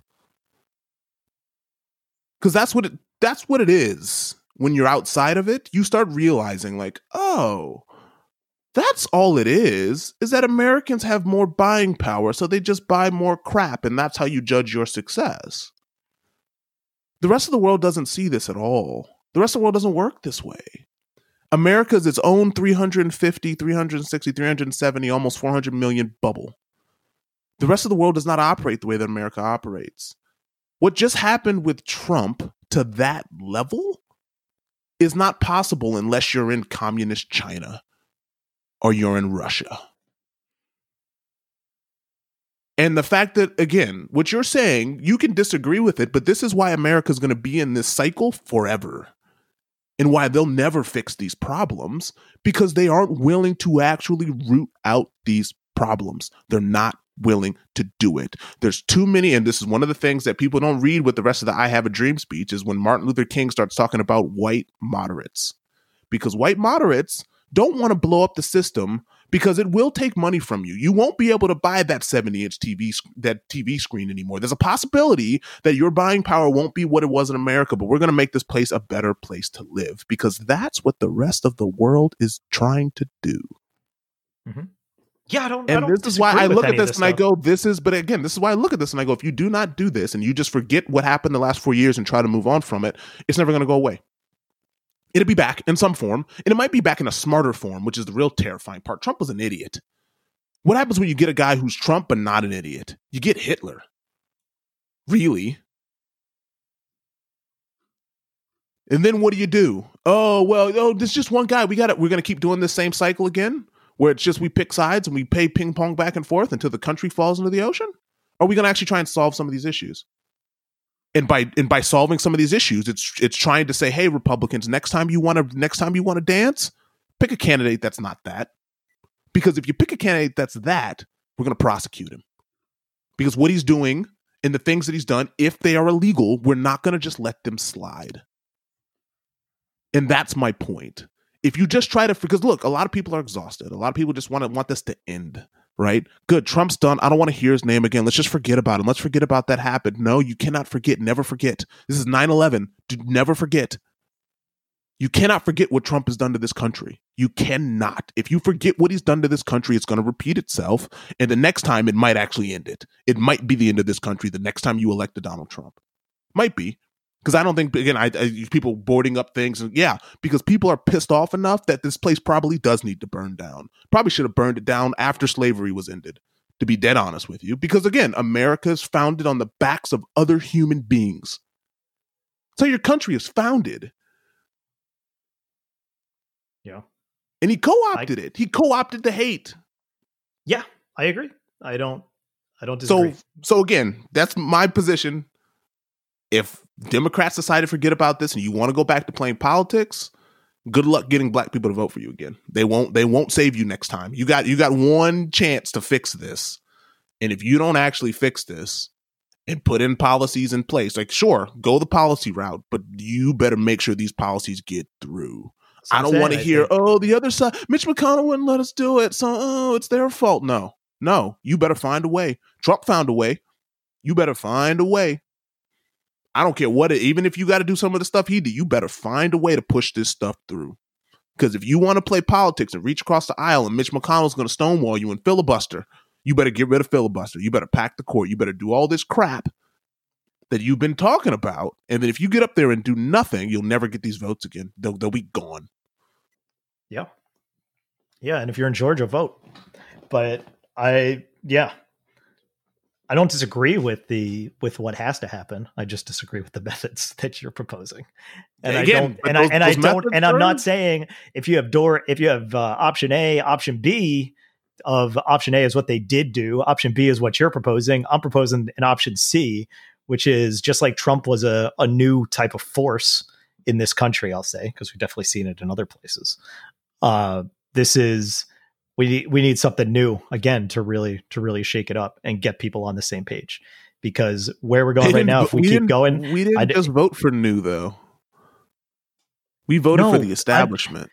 You squeaked out a vote for this. I'm just saying, and there's a little bit of new and there's a little bit of old. And there's a little bit of really old, I'll say. It's a lot of old. Easy joke. Very old, very gray, very wrinkly. It's tough to get Joe Biden should keep the glasses on all the time. Keep the aviators on all the time. Because once they come off, once those glasses come off, there are 20 years added to that face. When they're on, it's very ambiguous. Also, only shots from the front. Because when you see those old spots on the back of his head, it's like, oh shit, you are old. You are old as fuck. look, man, we just voted. And look, I like Biden. I still have, in 2012, I had a hockey team called Obama Seals. All right. Still have that jersey. And I got Biden on the back of my jersey. All right. I liked Biden before it was cool. All right. So deal with it. But he is still old as fuck. But here's my point, though. And I'm going to tell this to you. Oh, dude, here's what they should do. Ready? First thing they should be doing in Congress: pass an age maximum for president. Moving forward, you cannot be older. The maximum? 65. I'd make it 70. You can't be older than 70. Yeah, you can't be older than 65. That's because older than 70, you'll get people to buy into it. You'll get people to buy into it if you say not older than 70. 65 is too young now. That's compromise, people live right? to be in their 90s pretty easily now. So like it's 70. Yeah, but at this point, I just don't understand. I don't trust somebody. I get why Joe Biden actually seems like a legit good dude. Like I think he has all the good intentions in the world. Really? Exactly. And that's why it's so refreshing. Versus Donald Trump. Because policy-wise, you look back, it's vanilla, but he generally comes across as a nice guy. Like the fact that in debates, he was like, or in like town halls, he said, "Did I answer your question?" And he's like, "Connie," he's like, "Well, come talk to me afterwards, and we'll talk further about it." Like that's Look, a man, genuine dude. Look, we care about that. He's hugging people with with serious issues. There's that picture of him hugging that guy. He put that dude with that kid with the stutter at the Democratic convention. Like he seems like a genuine nice this is, person. Again, look, man, I'm just going to tell you this is a warning. And again, I would say, and am I wrong in saying that you're sort of a white moderate, right? Like you are. And again, it's not a bad but thing. I will say this. I am 100% in on like the biggest thing that keeps me to the left and voting left all the time. I've never actually voted for the right. And the biggest reason for that is social issues and the Supreme Court. Once that actually, if the Supreme Court actually changed to a Democratic control, I might actually consider voting for the other side. Policy wise, happy to have those discussions. I always like to hear people out. I don't think there's one right and one wrong way, but when it comes to actually social rights and things like that, women's rights, all that, 100% on the left side. That's not really a discussion point for me. Right. But that's kind of my point though. And I'm just saying, like, you got to see this from the side. Like if you want to see, a more unified country, it's actually white moderates who have to pull their white brethren and sisters across the line of showing them why these social issues are important and why they matter. We can't do it, right? Minorities and LGBTQ plus people and women struggle to get these people on this other side to realize why us being taken care of and us being equal is good for everyone. And now you've got a chance, as more people are more politically active than ever, because they are, right? More people have paid attention to politics. Look, I mean, hate Donald Trump all you want. He made all of us pay attention to this crap. All of us understand politics now more than we did 4 years ago, right? Yeah. So we now have commanded attention. He commanded that attention. So you now need white people. We've voted for Joe Biden. You can't just say our job is done. We did, like, again, because I feel like a lot of that with the Barack Obama was, well, we did it. We gave you a black president, right? That fixes it. We're done. You got a black guy as president. We're not racist. We don't have these ideals where we're racist, but don't really realize that the things that we're saying or doing are actually racist systemic policies, right? Because not all racism to me is direct and harmful. It's not just calling someone the N-word, right? Like that's the easy form of racism. We're talking about the actual systemic changes that need to be made, that you need to realize, like, I know this doesn't exactly make my life easier, but it's more fair for everybody else. Mm-hmm. And that's my worry, is that we're not going to get there with this. And that's why, to me, you going after this administration makes it fair. It makes everyone realize there are consequences if you do not do what's legal. Because too many times we see, I mean, look, I still believe that the police officers that are being charged with murder for George Floyd will get off. I don't think that dude's going to jail. So what do you do, Biden, when that happens? That guy gets off. It's a good question. These are the things that I'm not answering on behalf of Biden. I'm asking this rhetorically. These are the things that he's going to be faced with. But what can? Yeah, that's true. He will have to make a statement. Again, right there, what you just said, what you're about to say is, what can he do? I've been hearing that. Black people have been hearing that for 200 years. What do you? No, I think okay. So let me revise that. I think the difference between him and the difference between him and Trump, if that does happen, he will come out and make a statement, and it'll likely be in the camp of, this is a miscarriage of justice, which is a horrible phrase, but it's the best one I got at the moment. Whereas Trump would probably empower the cops. He's like, this is justice for the cops, and retweet some bullshit conspiracy theory, right? That's a step in the right direction. And you don't want to see it, but I wonder how you can do it. Like, so it's probably reform for like police immunities, right? If someone gets shot, if a police officer kills somebody, boom, stop, everything stops. That person is off the beat, and you investigate regardless of the outcome. If someone loses their life, that's an investigation. The guy's innocent, he's innocent. If he's guilty, he's guilty. That's possible legislation, right? That also, it's a little bit of a complicated process. Yeah, but again, to me, it's like that's always been used as excuses by the Democrats. Like, for example, one of the things I'd love to see them do is actually to try to come up with laws that regulate social media and regulate the media in general. Like, I think the media should be held responsible and it should be punishable if you actually say things that aren't true. How? I think that should be punishable. Like for Fox News to just get out there and just openly repeat lies or sit here and peddle QAnon conspiracies, there should be consequences for that in the media. And I believe that social media, Twitter should be held responsible if they don't act, or Facebook should be held responsible if they don't act fast enough to sort of do what they're doing now, which is flagging things or saying things aren't true, or because again, they've got the data to fact check this. They've got the algorithms to go through and fact check things as people are posting them. And people in power specifically, right? Like, that's my point. Like, again, if someone wants to get on there and spout crazy conspiracy theories and it's just me and you, that's one thing. But when it's actually people in political power, that needs to be punishable. You can't just get out here and just lie. Like knowingly, openly lie about things that are just patently false. There needs to be legislation that's put through that protects the American people from this. Yeah, See, that's my point. Is that as a moderate, you sit here and go through. I go, look, this is how you solve some of these problems. Yeah, but this is again, my issue, right? That's when you come down to exactly. So there's places like NPR. I think I was reading, because that's publicly funded. They can't. They have to report facts. Like, they can't really have that. They are moderate. They are in some way regulated. In the case of something like Fox News, it's an independent company. There is a much larger shift that has to happen as a result. Like, it's the same excuse saying, what about, I'm not even going to say what about, let me just dial it back and say, I'm trying to think of the best way to phrase it. I got pancakes on the mind. I don't know why. I got old pancake brain, but it's conflicting with the matcha brain, which has got the antioxidants. So it's helping. Imagine if it was all pancakes. So basically, if I was to propose something like a legislation, being like, okay, well, what if you said you have to if you're going to call yourself a news network, then you have to be truthful. You can't. And then what happens to editorial? Well, then does Fox News change their name to just Fox? Right? Does that solve anything?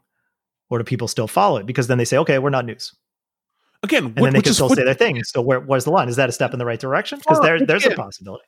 Which again, like that's fine. That's a step in the right direction. But all I'm saying is that this what happened. This is what I mean by looking at the last 4 years and starting to go through what happened. Why is QAnon a thing? And why is people like Donald Trump basically not denouncing this, or the media not denouncing this? If you're Fox News, you have to say, you know what? Look, we've done the fact checking and we found that none of this is true.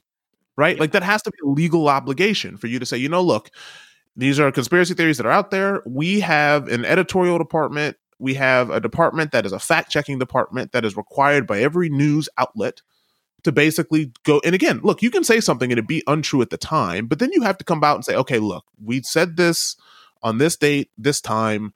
We found that this is not true. You can find this information on our website, and that way anyone can go through, if they read something on Facebook, and they can go in and they can look at these news organizations and get the truth.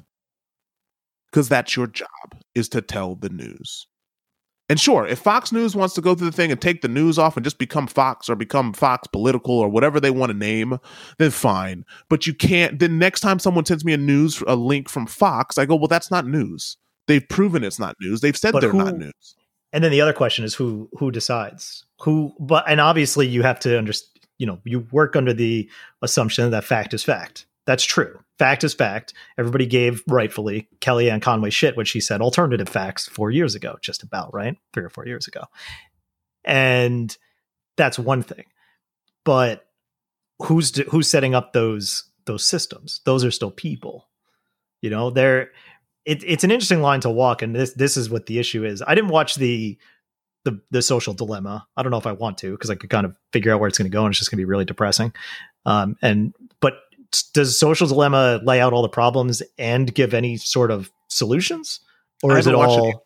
Actually, I haven't watched it either, but I think it's they sort of go through, from what I know about it, right? They go through these all of these guys that worked at these companies where they pretty much said, yeah, this is what we did, and it's kind of ruined everything. Yeah. So how do you go back? This. Again, they were smart enough to build it. I believe they're smart enough to fix it. Yep. I really do. Like, if you force Facebook to fix it, they'll fix it. You force Twitter to fix it, they'll fix it. Right? Like, and they're trying. Like, actually on Facebook now, I'll tell you, this is interesting. And it's not just Facebook, but Instagram as well. There are actually, what in the hell? Sorry, I just saw some weird pictures on Facebook. Where is it? It's probably because I already saw it. But there was basically messages on Facebook from Facebook, not just from other people, but it actually said, yeah, it's not showing up anymore, probably because I already saw it before. But it was basically saying this is how the election process is working. Everything is working as it's supposed to. These are the actual steps in an election. Yeah. So that's kind of, there is an attempt. Yeah, that's my point, is that there's intent, but you need to, again, you need to accelerate. Yeah. I'm not going to if you don't, this is going to happen 4 years from now. That should be the warning, is that we can never let what happened between 2016 and 2020 happen again. You look at all of it. And that means you look at the criminal side and you prosecute if necessary. You look at the social side and you put in things that need to be fixed. You look at, and again, to be fair, Donald Trump's economy, whether it was Obama's or his, the economy was very good under him until the last 8-9 months. But you need to keep up that momentum. Maybe some of those policies that he put there works fine, right? Look at everything. You need to look at the last 4 years of this administration, because it was so polarizing. And you need to make sure that it never happens again in the parts that were really damaging. That's what the last hour of this podcast has been me basically just trying to say, which means if you need to prosecute him, don't just forgive. You need to look at everything. I will not. In. You cannot do half measures. You need to root this out. If Trump did good things, say he did good things. That's fine. Like, I'm cool with that, right? But if he's done criminal things, you can't just go, oh, well, it'd be a lot of time to you say, hey guys, look, I know it's expensive, but we're trying to make sure this never happens again. We need to make sure that everything that everything that the president does is above board. And that way, the next time anyone is president, whether it's Donald Trump or another Republican or a Democrat or Dwayne Johnson, they have to follow, or Kanye, they have to follow these rules. You cannot bend the rules. There is no, the executive order or the Article 2, all the stuff that Trump kept telling us he could do. No, like there's laws and there's consequences for what he can do. He can use executive orders when necessary. He can't use them to do the nonsense he was doing. And he can't tie up the court system by just throwing things out there and hoping that someone else will litigate it for him. There's got to be things put in place that make sure Donald Trump can never exist. Donald Trump can come back and be president, but he's going to have to do it differently. Yeah. Yeah. And like I said, I don't disagree that if there is actual found criminal intent, you don't want to Benghazi Trump, is all I'm saying. You don't want to go back and constantly litigate something that just because it keeps making him look bad. Go for the facts. Go for the actual shit that's happened. Right? This is the biggest blow. Yeah. But also keep in mind that it was a bit of a squeaker, more so than anything else. If he won by a bit of a squeaker as well. So 100%. Exactly. But the expectation was that this is going to be a blowout and we were going to destroy. And it was going to be like, I was predicting a 10 million differential in popular vote. And I didn't even expect that Biden would have the same turnout that he did. Like, the turnout was extraordinary because of Trump and what kind of an asshole he is. But the fact that many people came out and it was still that close is just showing that those people are there, the seeds are planted, and you just have to be a little bit careful in walking this line, because they're activated, they're now mad, then they are afraid because of everything that he's planted in their minds over the last 5 years. 5 years, because I'm including even before he was elected. So that's all I'm saying. That's all I'm getting at here. And I think all things can kind of be true that we're saying to an extent. And it's going to be a very fascinating 4 years. Hell, it's going to be a fascinating 2 months, because I think Trump's already saying that he's not going to concede, which is going to be really fascinating. So we're going to see how our established systems work. We're going to see how his supporters work. We're going to see all this stuff, because if he does appear over 300, if he gets over 300 electoral votes, that would be the best case scenario. Really tough to litigate one state and overturn those results, let alone 4 states or 5 states if you're going to throw Michigan into the pot as well, because why not? Recount the votes, do your thing. Everybody will contest elections and litigate if things don't quite go their way and it's close enough. Fine, that's cool. But in the hands of someone who's a notorious firebomber, it's just going to be a little freaky for the next 2 months, but I think we'll get through it. I think everything's going to work out as far as getting Joe into office. But once he's there, that's where like the real work starts. And it's going to be very interesting to see how it moves forward. And there's no silver bullets here. And you're working with a set of variables that we've never seen before. And therefore, I think it requires tactics that we've never seen before, but also it's going to be you're dealing with a kind of a delicate situation. Plus, keep in mind, those people have all the guns. So there's the other thing to think about. Yeah, again, they do, but and that's why it's just like it's the fear of this. Like, you can't just let fear win. You can't let. I'm not saying appease them because they have the guns. I'm just saying. No, but I'm just saying this in general with all of it, right? Like, again, I think Democrats are generally just a more fearful bunch of, oh no, if we do this, something's going to happen. Oh no, but what if we do that? And it's just like, Did you listen to all those lists of fears I just said? We're the fearful bunch. Yeah, but they're fearful and it's irrational fear. But Democrats are. I mean, look, both sides are very similar. They've got more things in common than they have apart, I would argue, other than policy, right? Like, obviously, policy is what makes your party. Yeah, we're all people. We're all humans. But we're all people. We've got more in common than not. And, look, I still don't have much faith in this because I believe that there's some things that have done. America will worship the money over everything else. Agreed. And there's a point of diminishing return with that, right? Like, I'm all for making money, trust me. I love the money I make. It's great. You're New Zealand rich. Right. But again, New Zealand rich in America is not good enough. Yet I'm very happy, right?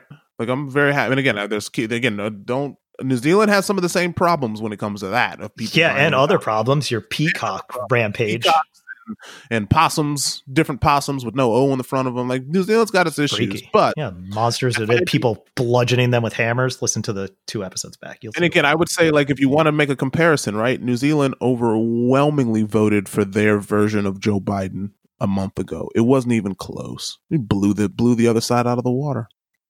It wasn't even close. So New Zealand on a whole realizes, together, and again, yes, it's 5 million people, and 5 million people, we've been arguing over, 400 votes, and there's only 5 million people in this country. So, like, we've been arguing over the state of Pennsylvania, which has more people in it than New Zealand. More people voted in Pennsylvania than live in all of New Zealand, right? So, to be fair, right, much different set of circumstances. Yeah. But yeah, somebody posted on Twitter. You mentioned population; it just reminded me. Someone's like, "How there are some really dumb people in the world, and they're like, how did 5 million people vote in Georgia when the population's only 3.7 million?"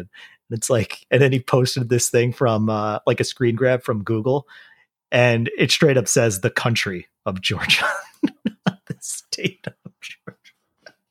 So yeah, look, if you want to ask me how I feel being overseas, I'm very happy to not be living in America right now. When your base is uneducated white people, that's kind of the problem. That's why you might not be able to. Uneducated white people have been a problem since 1776. Sure. Sure. Not going to disagree with that one. We can agree on that point. Well, let's do a little reddish, bluish, black. No, I do. I hope it's it. We got that last part out, and I'm happy if we go. I really am happy if this podcast goes back to what it used to be.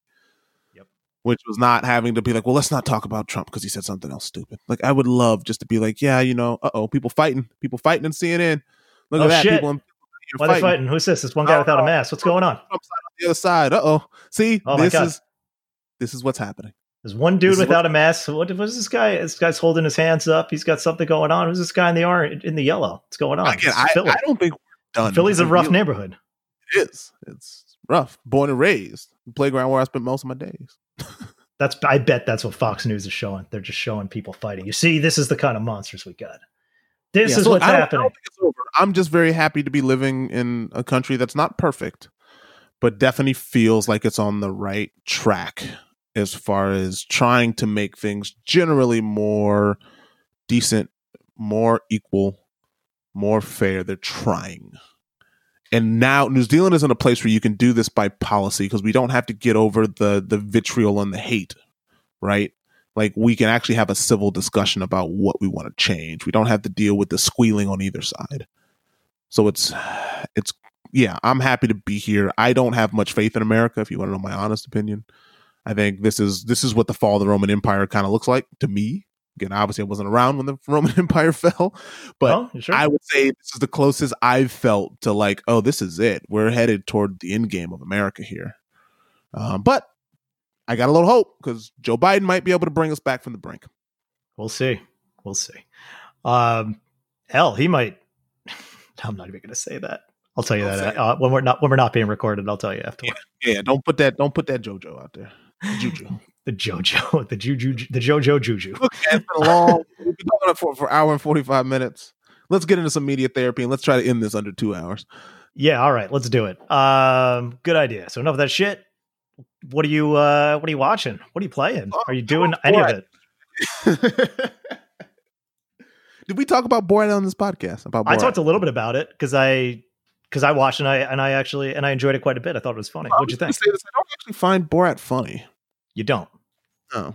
I didn't go crazy over the first movie like others did, but there was quite a bit in this movie that I did really enjoy. Well, I actually enjoyed the fact that there was a bit more of a coherent story. Like the first one, I don't even really remember there being a coherent story. It was 14 years ago, but I also remember it just being sort of like these outrageous, almost like skits to try and get like the uncomfortable, awkward, of you sitting there. And I mean, this movie did it as well, right? Like and again, for me, I had a hard time trying to realize like what was real and what was fake, because some of it obviously was not real.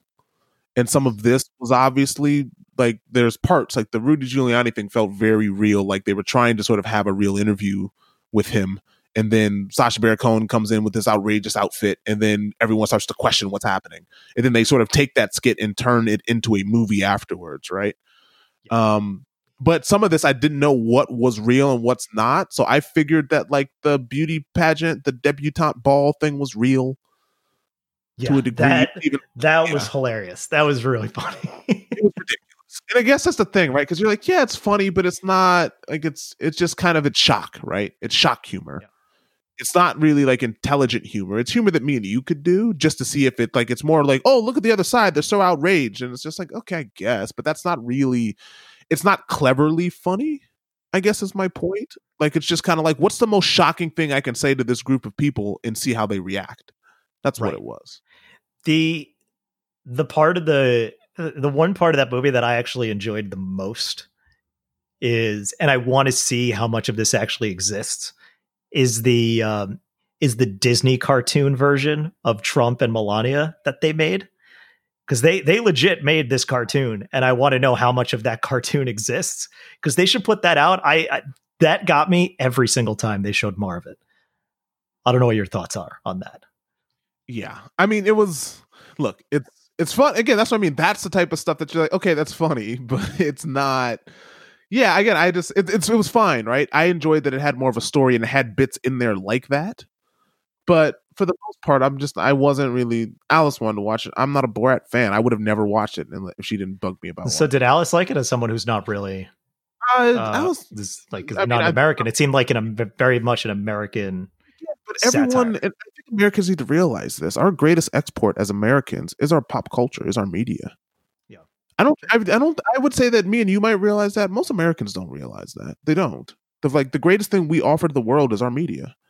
Is our and soy. Yeah, sure. But which we're paying subsidies for. So I wonder if those. Anyway, let's not get into that. Go on. But that's kind of the thing, right? Like our media is what people. So people know more about America by the media and the things they watch on TV than they know of anything else, right? Like I would say, people don't know much about New Zealand other than maybe like, oh yeah, that's where Lord of the Rings was filmed. Yeah. But like it's media, right? People connect with media, and so this is one of those things that I think enough people they see, and again, especially when you go to South in America, right? You get sort of the cartoonish drawl and all that stuff, and you sort of see the more outrageous parts of America where it's like people are just like, okay, yeah, that's fine. That's yeah, sure, buy guns, do this, do that. That's what people see because that's the stuff that we make fun of as Americans. So they see that it's like, well, that's sort of the worst of your people, and so yeah, I think they relate to it. But or sorry, they understand it, they get the humor, but they maybe don't relate to it the same way that we do. If that makes sense. Yeah, sure. I get it. Got it. So I watched Borat. It's all right. And then I've been watching this election coverage. So that was the only thing I took a break from. And we've been playing more Ghost of Tsushima, which I'm assuming we'll do a bit this morning. But yeah, that's pretty much it. That's been my media. Nice. Yeah, I watched Mandalorian season 2, episodes 1 and 2. Mando. Is it can you tell that Pablo has quit, or is it not yet? He's still in it. He hasn't quit yet. The main actor quit. Oh, that's not the same dude? And like at some point he's no longer him because he wanted to have less of the mask on and they told him no. Who's the guy? Mandalorian actor. Wow. Interesting. No, he did not quit. Oh, I thought he quit. See, here's fake news. Yeah, who said that? No, okay, so this is from Inverse. No, Pedro Pascal did not quit The Mandalorian. Oh, okay. Well, look at that. See? Already a problem. But once a simple Google search for The Mandalorian shows all articles claiming Din Djarin himself, Pedro Pascal quit halfway through filming season 2, complaining about not being able to show his face. Showbiz rumors are one of the most prolific. The rumor is Pascal's departure started with infamous leaker Grace Randolph, who claimed yeah, because I heard that white women fucking things up again. All claimed to have half of Mando's scenes in season 2 were filmed by his body double after Pascal complained about not getting to show his face. This doesn't exactly scan with past interviews. The one that Pascal's 2 body and stunt doubles, who said the Mandalorian star is incredibly cooperative. So yeah, apparently it's not true. Okay, so anyway. Never mind. Scratch that. Go. So how is it? It's fun. The funny criticism from the last episode was like, oh, it's the actual through line isn't quite clear and it's just a lot of Monster of the Week type stuff. And it's like they heard that criticism and doubled down because in both episodes, there's literally a monster that has to be fought. The objective is clear. So the through line's kind of straightforward because I feel like the first season kind of teed up what's actually happening. So there's one overarching goal and it's just like, okay, here are the bumps along the way to reach that goal. The pace that this is going makes me feel like this second season is not going to have a satisfying conclusion, but I enjoy the fun romps in space, right? That's what makes this fun. This is Star Wars. I said it when I said how I felt about The Rise of Skywalker, the Star Wars movie, where halfway through the movie, I had the revelation where I was like, man, Star Wars is a bunch of bullshit, but I am here for it, right? As long as it's more character driven, it's people having fun, it's fun popcorn, blockbuster action. And what's making this resonate more now than ever is the fact that you can't go to movies anymore. And I love going to the movies. And the thing I love seeing in movies is over the top blockbuster movies. That's the best thing to see in a theater. You know, I'm not going to a movie theater to see Roma. It's not enhancing the experience. I'm sorry. Yeah. But I want to see, but goddamn right, I want to see Fast and Furious. I want to see Star Wars. I want to feel like I'm in space when I see these movies. So the fact that this is being trickled out and giving me that kind of drip feed as a way to, it feels like it's kind of tiding me over. So the second it started and you get that soundtrack going and you see you're in Tatooine at the beginning, it's like you get a little bit of the feels, and I was happy, to have it. And so I think it came at the right time. It's a fun romp, so to speak. It's not going to change your opinion on the series. Like I said, it's more of that Monster of the Week stuff, but I enjoy that. You know, I grew up on Power Rangers, so that shit is literally Monster of the Week as well. Yep. And you got Baby Yoda, who's always doing that stuff as well. So I'm cool with it. It's fun. If you like season 1, you're gonna like this one. It's Mando going around shooting things and Baby Yoda getting into all sorts of weird shit, right? And I got to say, Baby Yoda, a terror. He's a terror. He is a terror in episode 2 of this season. He is the monster. I'm going to say that right now. He's the monster. Okay, he is the cause of all the problems. Do they still just call him the child, or have they started calling him Baby Yoda? No, they call him the child because they don't know what his race is. And Yoda also was the thing's name. So the fact that we call him Baby Yoda doesn't make any sense. It would be like if every baby was Baby John. Yeah. Do we know? Do we know what Yoda's? I guess his race is never told, right? So that's part of. I'm sure it's in some sort of. So let's see. Yeah. There's something called the Wikipedia. Yes, I've seen that before. So I'm going to go there. If whether or not what is Yoda's like? Did they say Yoda, in a book that there's a? Yeah, I would assume it like race is one of these things here. Let's see. So physical description, species. Yeah. Okay. What's a species? You know what? Fuck you. Species unknown. Species. Yoda's species. It's unknown. Series creator. So here we go. So this is in Wikipedia. Says series creator George Lucas opted to have many details of the character's life history remain unknown. Yoda's race and home would have not been named in any official media, canonical or otherwise, and he is merely said to be of species unknown by the Star Wars databank. So yeah, so he is just the child. No one knows what Yoda is, and I don't think they'll ever tell us, right? So the child will always just be the child. And that's kind of fun. I'm okay with that. I think it's fun. Yeah, it's cool. You don't need answers to everything. It's okay. And it works for this type of show. But yeah, the first 2 episodes, the first one was directed by Johnny Favs, your buddy. Always coming back. Yep. The second one was directed by Peyton Reed, the guy, the director of Ant-Man. Yeah.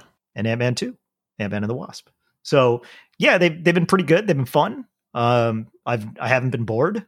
You even get Timothy Olyphant in the first episode. He's always fun on screen. Yeah, Timothy Olyphant's been he's in Fargo as well. He just kind of starts appearing in stuff. It's very interesting. He just kind of pops up in something. I think he's underrated, but he's in a lot of TV. Underrated as well. Yeah. I quite enjoy him. So he's solid in this. It's just a fun show. Haters gonna hate. What's interesting is going to like the Star Wars subreddit afterwards, just being like, what do these people think about it? Because they'll point out a whole bunch of Easter eggs that I don't know shit about. Because I'm usually watching this stuff and they'll nod to things like, what the fuck are they talking about? Because I didn't read any of the books, or I didn't even finish Knights of the Old Republic. I got to go back and do it. Oh, yeah, wow. Because I wasn't into RPGs at the time when it came out, so I kind of missed that moment. But I'm ready to jump in, get back into it. I also have this weird thing about extra Star Wars stuff. I don't know what it is. I prefer like the original stories. You want like you don't want because I read a few of the books and stuff, so I've ventured outside of like the original Star Wars stuff. So yeah. So it's like if someone can like, it's the difference between if you put like Mass Effect all in 100%, loved it because it was like this cool, unique story. But when you're going into the Star Wars thing, it's like I like the movies, but I wasn't really at the point where I didn't need more than it, I suppose. But now I'm at the point where, okay, it feels a little more focused, less overwhelming, and I can enjoy these extracurricular Star Wars experiences. But yeah, the game, the show's fun. It's good. It's more of the same. No one's doing anything anymore because COVID's getting worse and you got to stay inside. And it may get cold. It may not get cold. But if you're inside, you need to kill a couple hours. Mando is back in the Pando. Also, I've been playing, let's see, I finished Watch Dogs 2. I said that correctly. Watch Dogs Legion is out, which is the third one, but I finished Watch Dogs 2 in preparation for that. I'll probably jump into Legion when I get my Xbox Series X, which I'll have on Tuesday. I'm excited about that. I've never been less excited about a next-gen platform, but it's coming and it'll be there. And I've gone back to Bloodstained Ritual of the Night, which is a great game. I've slept on it for too long, but it's on Game Pass. Still one of the best deals you could possibly get. It's insane. But if you have any affinity towards Castlevania games, Symphony of the Night, this is made by the same guy. It came out 2 years ago now, but it's a lot of fun. It's on Switch. I'm playing on Xbox, and it actually looks really good on with 4K HDR. But if you're looking for that kind of game, if you want that, if you have that itch at all, really, really well done. Very good game. Lot of meat on those bones. So check those out. And that's it. That's all I got. Look at that. minute 40 left before we turn to a pumpkin and hit 2 hours. Talk heavy politics. I really do. Yeah, we'll try to keep it light and fun. We could talk about that shouty lady next week if we want. But otherwise, we'll. I forgot all about that. We didn't even get to that. This is an extraordinary week because we've had the election, and the election just dragged on pretty long. So I think it's out of our systems. The national nightmare. I don't think it's over. No. But we've basically waken up after after taking a couple more ZQuils than we needed to, and we got that groggy morning ahead of us. So let's look forward to brighter days, but it's going to be a little bit of a struggle. I think we still got to deal with the shouty man for another 2 months. But keep the head up. Let's all come together, all right? Here's the thing. Come together. I got to work on a Joe Biden impression. So yeah, that's it. Review us. Get the dollar. Tell other people about it. And that's it. I'm going to end it right there. Maybe I'll play a hopeful song at the end of this one, just like I did at the end of the Fun National podcast I did 4 years ago. And until next week, this podcast is over. My love is stronger than yours. It's stronger than yours. It's stronger than yours. My love is stronger than yours. Hate will ever be. And my faith is deeper than yours. It's deeper than yours. It's deeper than yours. My faith is deeper than yours. Doubt will ever be. We move through the world like shooting stars across the sky.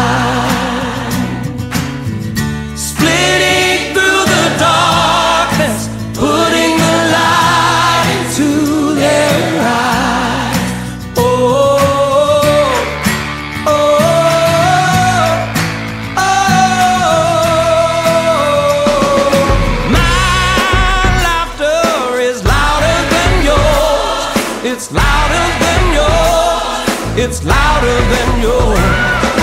My laughter is louder than yours. Shouting will never be. And my dancing is better than yours. It's better than yours. It's better than yours. My dancing is better than yours.